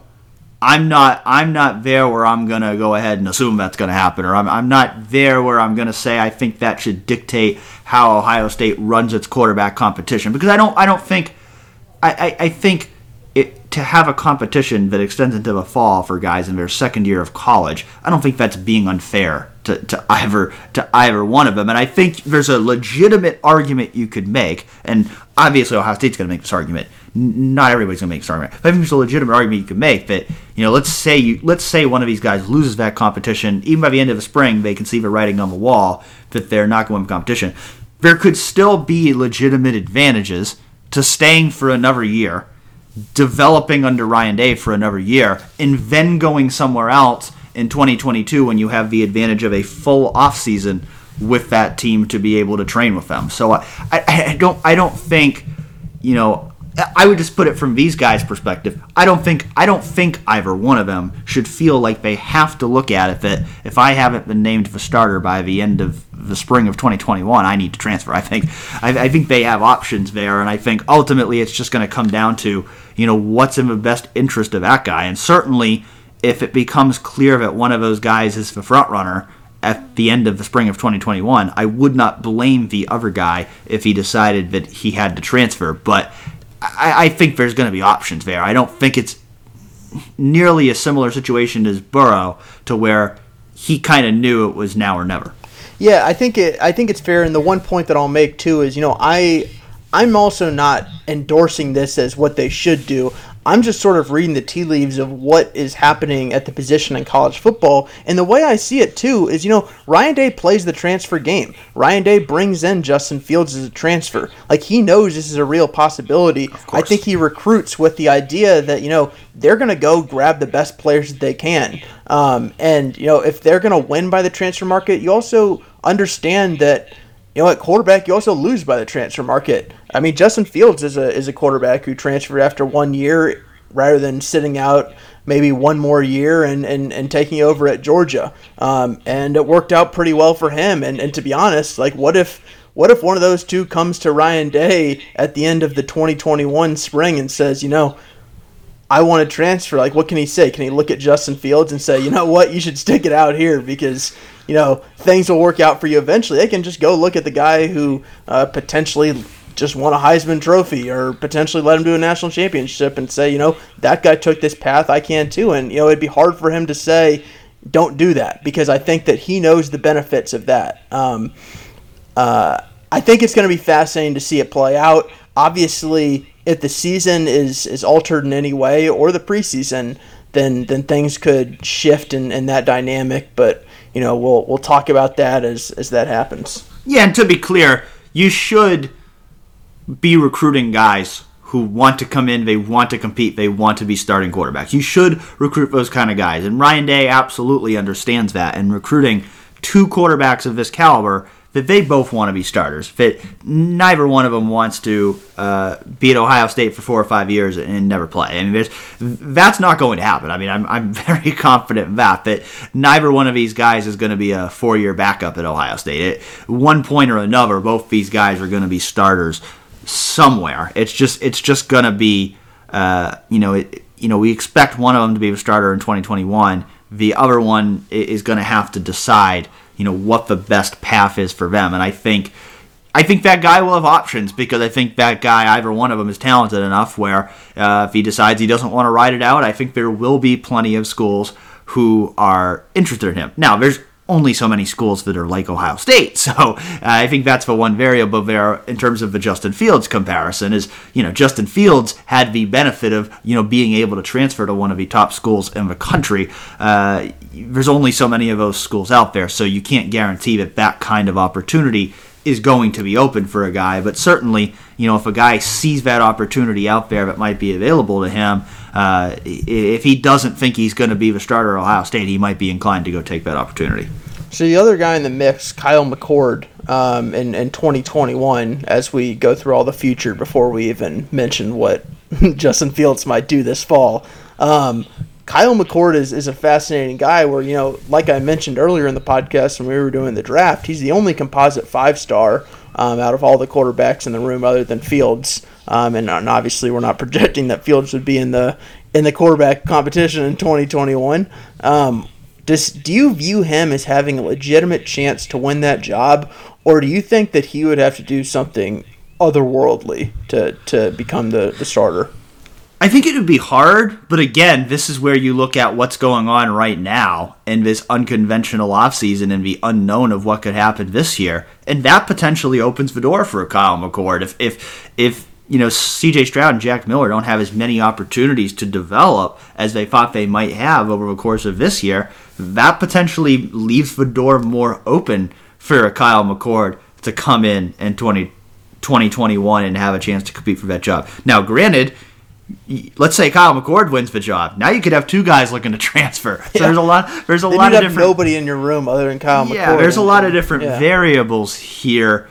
That could potentially play out. Ultimately, that being said, I think the starting quarterback in 2021 is going to be the guy who's most ready to play. And if that guy is Kyle McCord, he'll be the starting quarterback. I wouldn't bet on that because I think C.J. Stroud and Jack Miller, having a year ahead of him, even without a full spring practice this year, we expect they are going to go through a season. They're going to get some playing time. They're going to have more opportunities to practice. And they've at least, been studying the playbook. They've been in college. They've had that experience. I would be surprised if Kyle McCord, beat them out and was an immediate starter as a true freshman. But at the same time, this is a 5-star recruit. So you cannot rule out Kyle McCord. I mean, he's too talented to be ruled out. And I would be shocked if Ryan Day came in next year. This is assuming, nothing happens where Stroud or Miller, plays all year long. I think if those are two guys that are also inexperienced, I'd be shocked if Kyle McCord enrolls in January. I'm not sure if he's planning to, but I'd imagine he probably wants to. I'd be shocked if Ryan Day came in and said, yeah, Kyle's going to be our third stringer. I think they're going to give Kyle a chance to compete for it. So I think he'd be the underdog for 2021 just because he's less experienced or coming as a true freshman, but I certainly don't rule him out. As a 5-star guy, I think that would be crazy to do. Yeah, you make the point that I was actually going to make too about if Kyle McCord won the job as a freshman, it would be hard for me to imagine C.J. Stroud and Jack Miller wanting to stick around to wait 3 years on the bench, 3 more years on the bench before starting as 5th-year seniors. That would be hard to imagine. But in that case, then all of a sudden you'd think like, oh my, are you going to have Kyle McCord and then 3 graduate transfers? What do you do there? And then you go back and you think, Ryan Day took Justin Fields with the idea that, there's a chance that would clear out the quarterback room. And he did it. The caveat there being that I'm not sure that Kyle McCord is Justin Fields. And then you wonder, would he be willing to clear out a quarterback room for a Kyle McCord? And that's where I do think Kyle McCord can win that job. I just think that if he were to do that as a true freshman, he would have to be absolutely spectacular. I think it'll be exceedingly difficult for him to do that. You do make a good point about if the season's shortened, if there are less reps for Jack Miller and C.J. Stroud to get, I think that opens the door up a little bit. I just think that he'd have to be great to win that job. And I think that'll be tough to do, which is why I have him as a pretty far back underdog to become the starter in 21. Yeah, I think you're right. I think he'd have to be clearly better than those guys in the offseason to beat them out. Much like, again, kind of like the Haskins-Burrow situation where, Dwayne Haskins comes in, he's got that leg up because of what he did the year before. C.J. Stroud and Jack Miller, they're going to have a leg up just because they've been around for a year. And so I agree. I think McCord would have to come in and clearly outperform them, and I think both of those guys are talented enough where it's not going to be easy to clearly outperform them. Like you said, a Justin Fields situation, he came into a room where they said, I think bluntly, Ryan Day, wasn't confident in Matthew Baldwin or Tate Martell being the starting quarterback for that season. So I think he felt like he had to bring somebody in to be the starter, and if that cleared out the room, so be it. I think he would prefer to avoid that in 2021, especially if two guys as talented as C.J. Stroud and Jack Miller. But, these are the dynamics. I mean, these are things, again, 5 years ago, we just would not have been talking about a quarterback room. These are just the dynamics that, you have to deal with now in college football. And these are why, you have to bring in a Chris Chugunov. You have to bring in a Gunnar Hoke. And most likely a year from now, they're going to bring in another guy like that. Because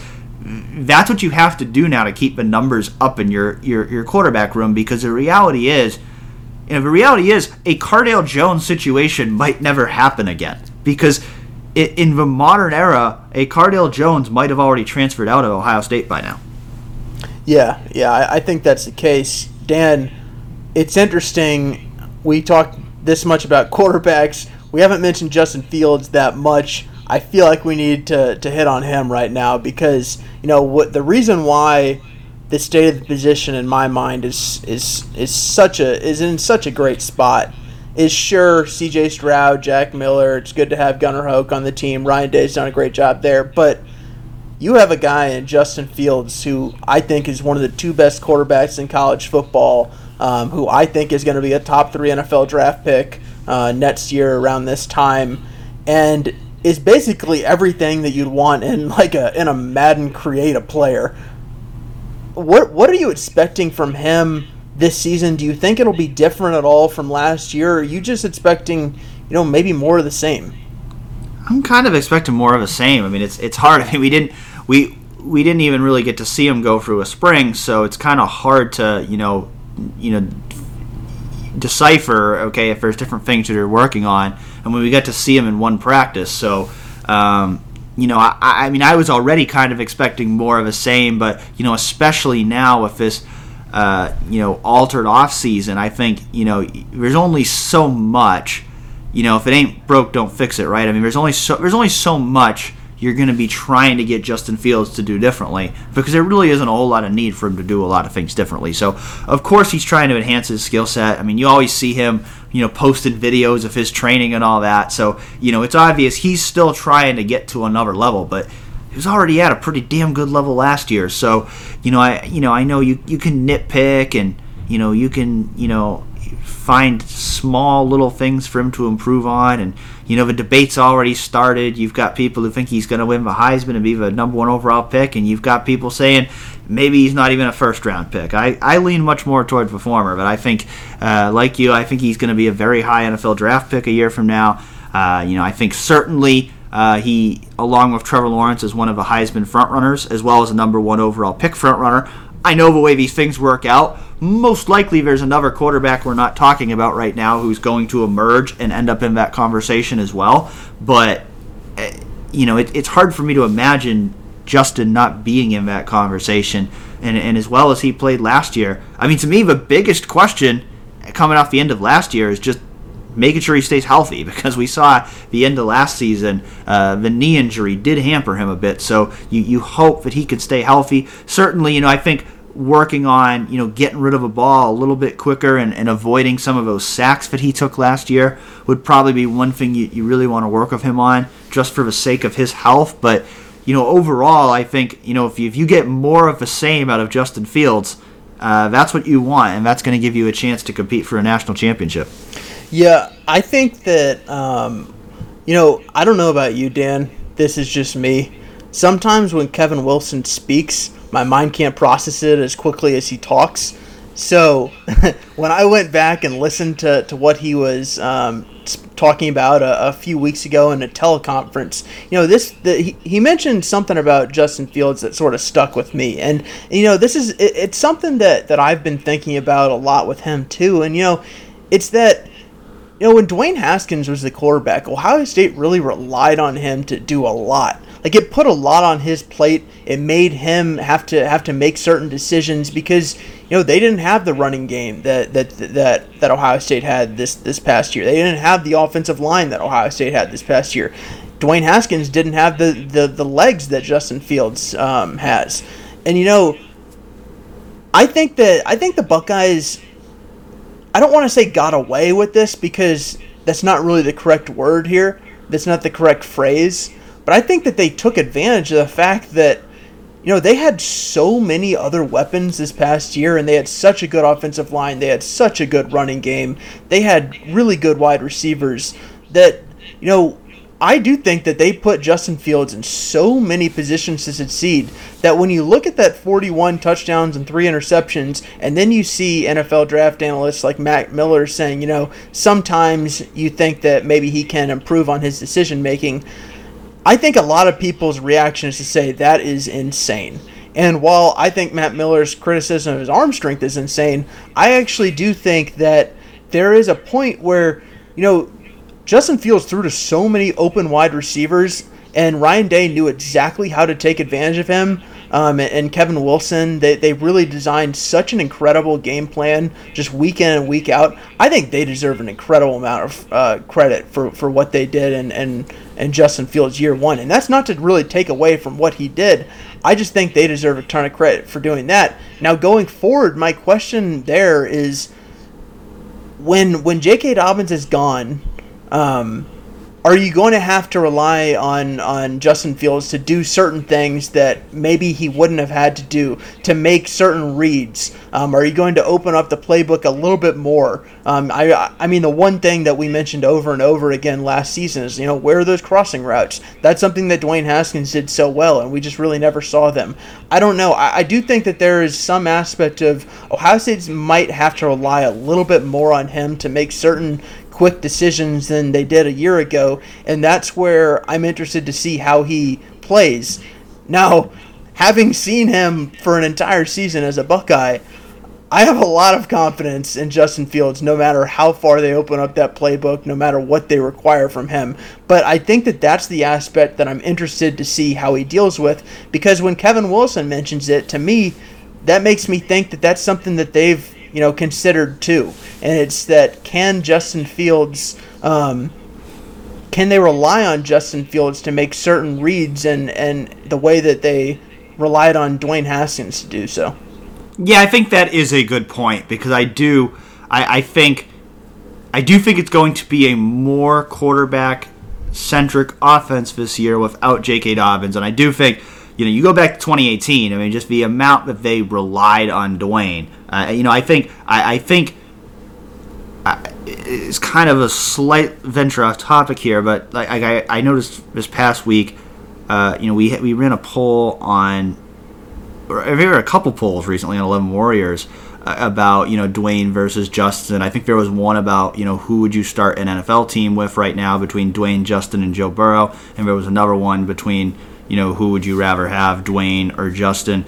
And the numbers were heavily slanted toward Justin and away from Dwayne. And I think Dwayne's 2018 season at Ohio State has already gotten to the point of being underrated. I think it's already gotten to the point of people forgetting how great Dwayne was that year. But I still don't think he gets enough credit for what he did that year with a team that had a weak running game, a weak defense, and a lot of turmoil going on. I still don't think Dwayne gets enough credit for what he did that year. And I do think, if you compare Dwayne where he was in 2018 to where Justin was in 2019, I do think he was doing more. I think they were putting more on his shoulders. I think he was more advanced as a passer. I think you're right that, they were doing a lot of scheming up for Justin that made things easier for him. And, let's say the running game does take a step back, which it certainly might without J.K. Dobbins. Then that might put Justin in some different positions that make things a little bit harder on him.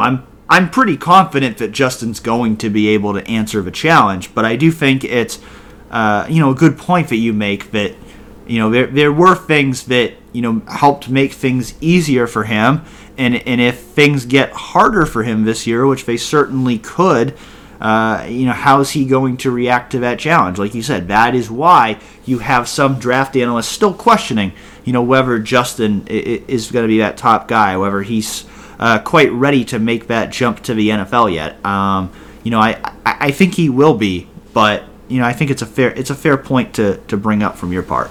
Yeah, Justin Fields is awesome. So let's get that. It's not that we're questioning whether Ryan Day made Justin Fields. Justin Fields, in my opinion, I do agree to your point. I think Dwayne has become slightly underrated just because I think most people think that Justin's better.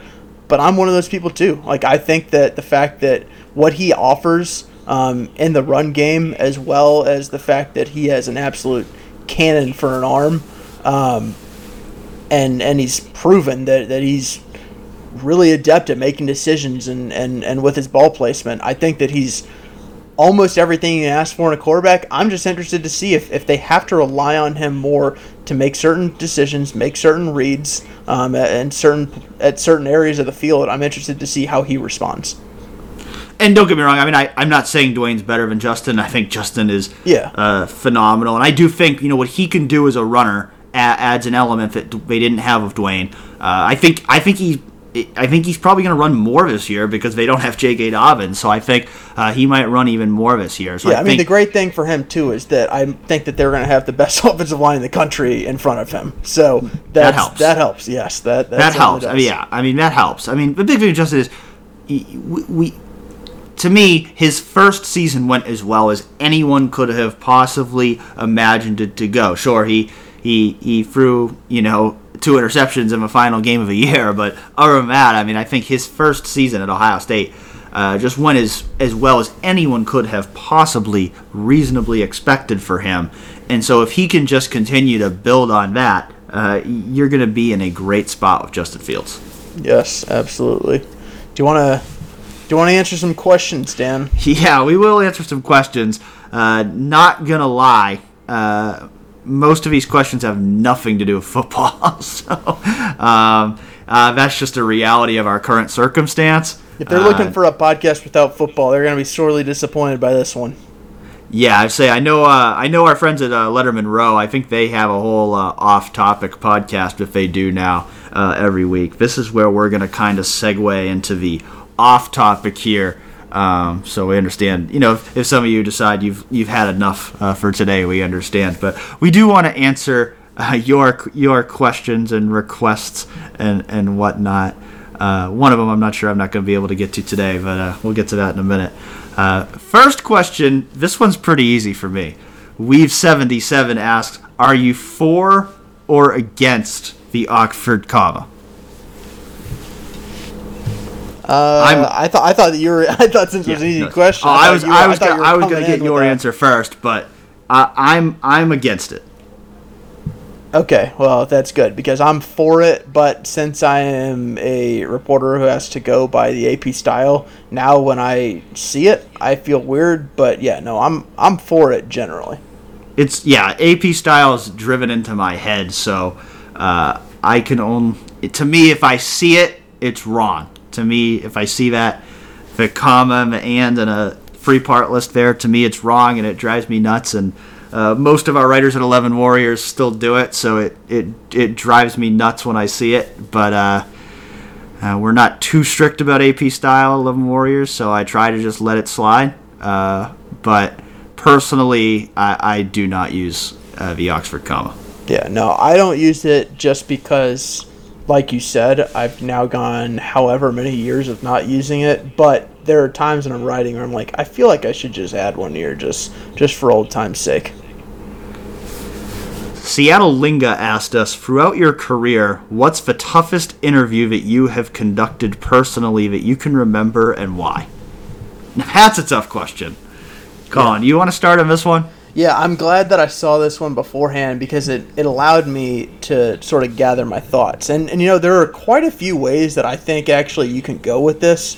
Like when I was thinking, my very first day at 11 Warriors was Urban Meyer's first day back, and he had a press conference. And I do remember at 11 Warriors, I had started an AMA on the forum, and then gone to his press conference. And then when I got back, everyone was like, "You do realize you have to actually answer these questions?" I was like, "I'm trying to do this Urban Meyer thing too," because I remember I was like, when Urban had got suspended and that whole thing went down, those were the 3 months that I was covering baseball in Cape Cod, and I wasn't paying that much attention to the day-to-day stuff.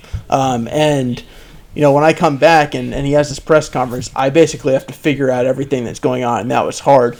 But that's not my answer. I'm going to go in another direction. I'm going to say I think recruiting interviews are one of the biggest dice rolls out there, because sometimes you get a recruit on the phone. Like last week, I talked to Richmond Heights' Josiah Harris. He's a basketball prospect in 2022 who just got an offer. He was absolutely awesome. I love talking to players like that who are, they're young, they're excited, they love to talk about, what they've done, where they've been, how this makes them feel, and I think that's so cool to talk to when you're talking to players in those moments. But some other recruits, and I'll be honest, if I was a recruit, this would 100% have been me back when I was in high school, and I was shy. Some don't like to talk, and I'm not going to name names because I certainly wouldn't want to mention that publicly. But I do remember there was specifically one last year, maybe last spring. I don't know exactly when it was, and I called him, and our conversation lasted probably 8 minutes. I probably fired like 25, 30 questions.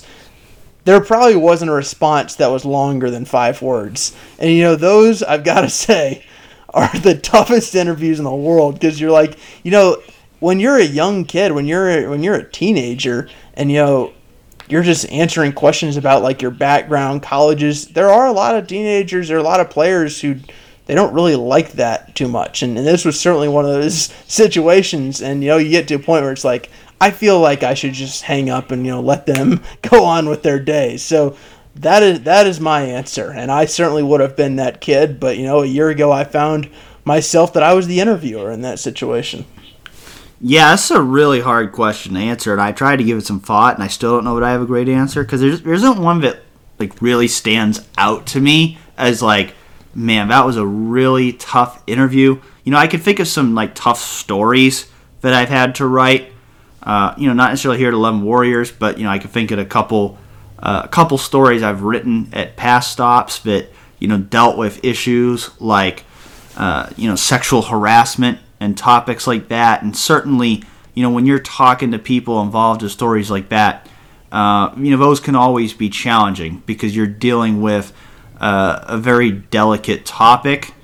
I wouldn't necessarily. I still wouldn't necessarily say there's one interview per se that stands out to me that I think, man, that was just a really hard one to get through. But I think certainly, anytime you're doing an interview about, a delicate topic, something that's not, really sports related, those can always be difficult just because, for 2 reasons. One, because, you really have to be careful in those kind of situations to make sure you're treating the topic appropriately and making sure you're asking fair and responsible questions, and those aren't the type of stories that I write all the time, so it's a lot easier for me to ask somebody about football stuff than it is for me to ask about maybe something like that if I'm writing a story that's not directly a sports related topic. So those can always be tough, but there still isn't one that stands out. I will say, I wouldn't necessarily say it was a tough interview, but this just has always stood out to me. I will say that the meanest somebody has ever been to me, like during an interview, where they just like, all right, asked them a question and they just were really rude and their dislike of my question, was when I was a student reporter at the Lantern and I was interviewing George O'Leary. I believe he was the coach at UCF at the time. And I was talking to him for a story before they played Ohio State. And I have no idea what the question was I asked, but I just remember he strongly disliked my question and insinuated that I didn't know what I was doing. by asking him that question, and that has always stuck with me. That George O'Leary was not a very nice person when I interviewed him. Do you think you deserve that or no? I don't remember what I asked, so I can't say. I mean, it probably, most likely, if I mean, I have no idea where that interview is now. Probably do not have any audio or transcript of it or anything anywhere. I would bet if I listened back to it now, I'd probably go, that was not a very good question, because I think I was, I don't know, maybe a sophomore in college at the time, so I probably have gotten better at asking questions since then. But I just always remembered that he was not very polite to me. Oh, he's on. He's not a friend of the show. Then I guess we will not be having George O'Leary on this podcast. I don't know that he's necessarily a popular person with a lot of people, so probably not a huge groundbreaking thing there that he has been mean to people.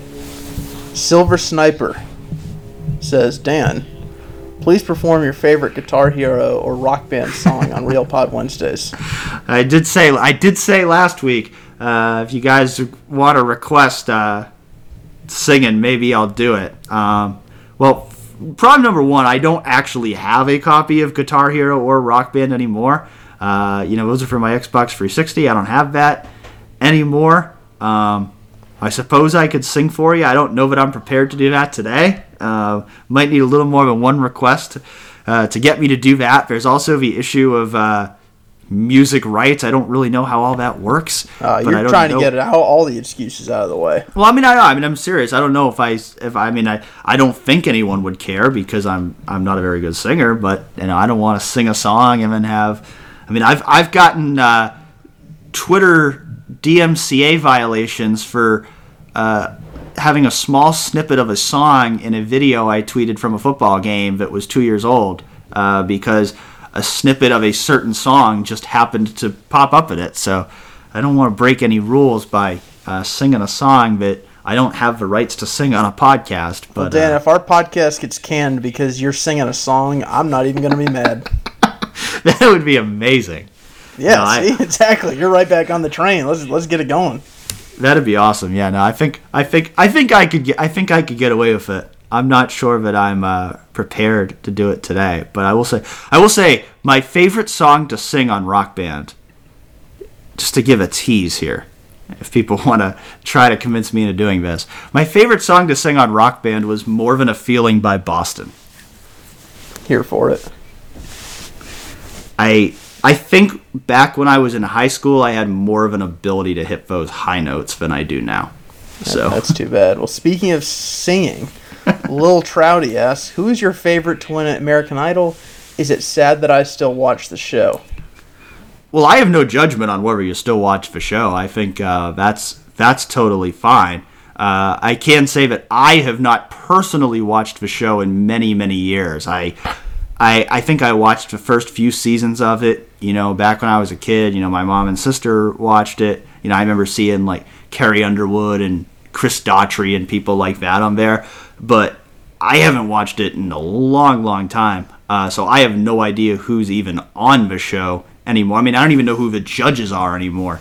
Colin, do you watch it at all? I am 25 years old. I haven't watched it in any of my 25 years, so no. But, Lil Trouty, I come to you with an answer because my girlfriend listens to it, and she says Francisco Martin and Julia Gargano are the answer. And if that is correct, if you agree, let us know. I cannot say that I've ever seen these people or heard their voices, but that is what I'm told the answer is. They're probably better singers than me. I don't know. I haven't heard them, and I haven't heard you, Dan. Speaking of that. I don't know. We may just have to have a face-off with whoever wins and see her. Maybe I'll audition next year. Probably not. I don't hate that. Yeah, I don't know. It'd be fun. It'd be fun to do it. Maybe I'd be one of the ones that they show. If I don't think Simon Cowell is on there anymore, but I remember they used to. the big thing used to be they'd show the auditions and Simon Cowell would make fun of the people who were terrible. I'd like to think I'm not in that category, that I'm not in the terrible category, that I'd just be one of the people who would go in there, they'd say thanks but no thanks, and no one would ever see the tape ever again. But hey, you never know. Can't do this much talking about singing without singing, Dan. Just saying. I don't know, maybe I should.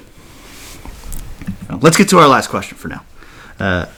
Pahimar, or however that's pronounced, asked us, what do you think the chances are that the new name, image, and likeness rules make it sufficiently easy for college athletes to earn money that it actually reduces the incentive to risk your career by taking cash under the table from boosters?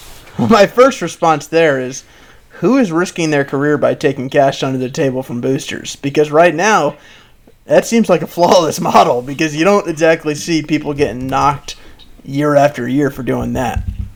Yeah, I mean, if Zion Williamson did it, as has apparently become the storyline this week, he seems to be doing just fine. So, yeah, I mean, I guess my answer to that question is that I don't know that it reduces the risk per se. I think that it makes more likely that people will do things legally. I think that the interesting part is going to be how the NCAA handles the booster issue, which is, are boosters allowed to pay student athletes to represent their own company in advertising?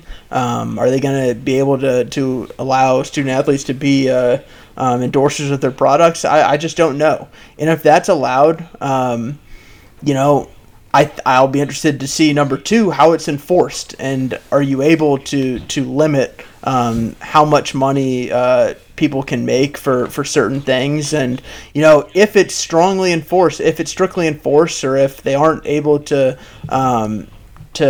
have student athletes be their endorsers at all, then yeah, I mean, there will certainly still be a black market, if we want to term it that. Yeah, I do. I think that is the big question, is just the recruiting inducement part of this, because what's supposed to be allowed by the NCAA here is not going to include that. And, I think it would be naive to think that that's suddenly going to go away. I mean, I think we know it happens. A lot of times it happens and doesn't get caught, but I think we know it happens, and I think it's probably going to continue to happen. I do think it could reduce the incentive, and I think it is. I think it is going to make some things legal that are probably already happening under the table now. So I do think it will reduce that, and certainly I think guys having these opportunities. Certainly for guys who might feel like, hey, I need to find a way to get paid here, to help, support my family or something. These could be opportunities that help out with that. So, I think it does probably reduce the incentive a little bit, but I don't know if they necessarily go hand in hand in terms of the money opportunities that this is going open up for players are probably different than the money that they're taking that they shouldn't be taking now. And there's probably still going to be schools who are trying to play dirty in recruiting and offering inducements to players through boosters or however they do it, that probably aren't going to just suddenly go clean because of this name, image, and likeness bill. No, I completely agree with that. I do think when they talk about guardrails 4 million times, I just think that is one of those things that they haven't figured out yet, which means that I'm not totally sure how much it'll impact the quote-unquote illegal inducements. We did have I'm checking the site, and we did have a few additional questions. We'll kind of rapid fire through them because we're running out of time here, but we were asked the $1 million question from tomorrow. Based on your knowledge, what is your best guest for college football in the fall? Oh, if we're just going to rapid fire this, I think I would be blown away if there are fans. I think there will absolutely be no fans. And then, I mean, I go day to day on what exactly I think. I think there will be football in some form or fashion. If you ask me to pick today, I might say that, I think there will be a full season played this fall with no fans, and I could not have less confidence in my answer.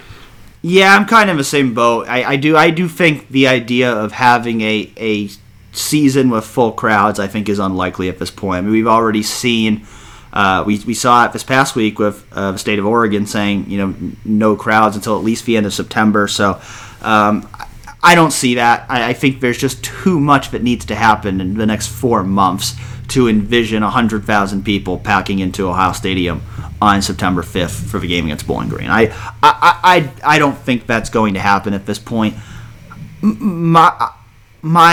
Certainly my hope, and I think, I think that everyone involved in the sport of college football is going to try to do everything they can for there to be a season of some sort. Could the season be delayed? It could. Could the season be shortened? It could. Do I think the possibility of it even becoming a spring season is possible? I do. But I'm hopeful that we're going to have a season in the fall. I really don't think that people want to outright cancel it. But like Colin said, it's just hard to be confident right now. It seems like the gauge on this thing changes every single day. I think, by the end of June, we'll probably have a better idea of where we're going with this, but I think we're still probably in for at least another month of this kind of back and forth on whether the season's going to happen or not. We were also asked, who do you think will be the next commit? We already covered that with Zach earlier. He said Hudson Wolf. That guess seems as good as any to me. Tomorrow also asked about Jim Harbaugh's contract being up in December of 2021. Usually this process is nearing completion right now in terms of renewal. Any fodder inside info as to what happens here? Don't have any inside info because I don't cover Michigan. I'm not exactly sure what the case is there. I mean, certainly we're talking the end of 2021. 2 years is a long time. So, but the caveat there is I still remember Urban Meyer. Yep. I think he had 3 years on his contract when he bumped it up to 5 years because people were using that to recruit against. Right. He was. I don't know if that was actively happened or if they were. I think it was actively because that was after the whole Jackson Carmen. Jackson Carmen saying that Dabo told him Urban was going to retire, which, as it turned out, Dabo was right. But continue. And I do think 2 years is not a long time. I mean, I think that is generally very abnormal. I don't necessarily know whether he'll have a contract or not. I could not imagine, though, him coaching this year, still not having a contract extension, entering next January after the season ends, and having 1 year left on his deal. I just don't know how you recruit with that. And I think that would certainly hinder Michigan. And honestly, I think that would probably hinder them right now. So I don't know what they're doing, but yeah, that is to me certainly unusual. Yeah, I mean it would suggest that there's some uncertainty there. It would suggest, whether that's uncertainty on Michigan's end or Harbaugh's end. I mean, it would suggest the fact that they haven't agreed to a contract extension at this point, that maybe there's some looming uncertainty there about whether he's going to continue to be the coach beyond the next 2 years. And I think at this point there should be uncertainty because of the fact that he has yet to beat Ohio State. So I'm not sure. Maybe they're kind of leaving that out there as kind of a carrot on a stick there that you want to see him get that win over Ohio State this year. You want to see him finally turn those tables, and if he does that, then maybe he gets rewarded with a big extension. But I don't know. I mean, it's that one is such a hard position because I still think it's hard to say if you move on from Harbaugh, who's an upgrade there, but also he hasn't done what you brought him in to do, which is to turn the tables against Ohio State and compete for Big Ten championships. He hasn't done that yet. So at some point, you would think after the next 2 years, if he still hasn't been able to do that, you would think the clock might run out on him. But there's still not a great answer for if you fire Harbaugh and you hire someone else, is that really going to get you over the hump? I would lean toward no at this point. Yeah, I mean, you certainly couldn't strongly say with conviction that it would get you over hump. I will say, I mean, he's the third highest paid coach in the country, I believe, behind Dabo and Saban. I believe so. He certainly hasn't given you the third best output since he's been at Michigan. So, if there's uncertainty on the Michigan side, I mean, I've gotten to the point where personally I certainly see the reasons why they'd move on from him. That said, if they were going to move on from him, I do think that our reader whose name I don't have in front of me, so I forget, or our listener, I think he makes a good point about it is a little bit weird, and it certainly has to be used against them on the recruiting trail that either Harbaugh or Michigan hasn't made a commitment past the next 2 seasons, and like you said, that's telling one way or another. It's hard without any inside information to say whether it's Harbaugh who isn't ready to re-up, or if it's Michigan.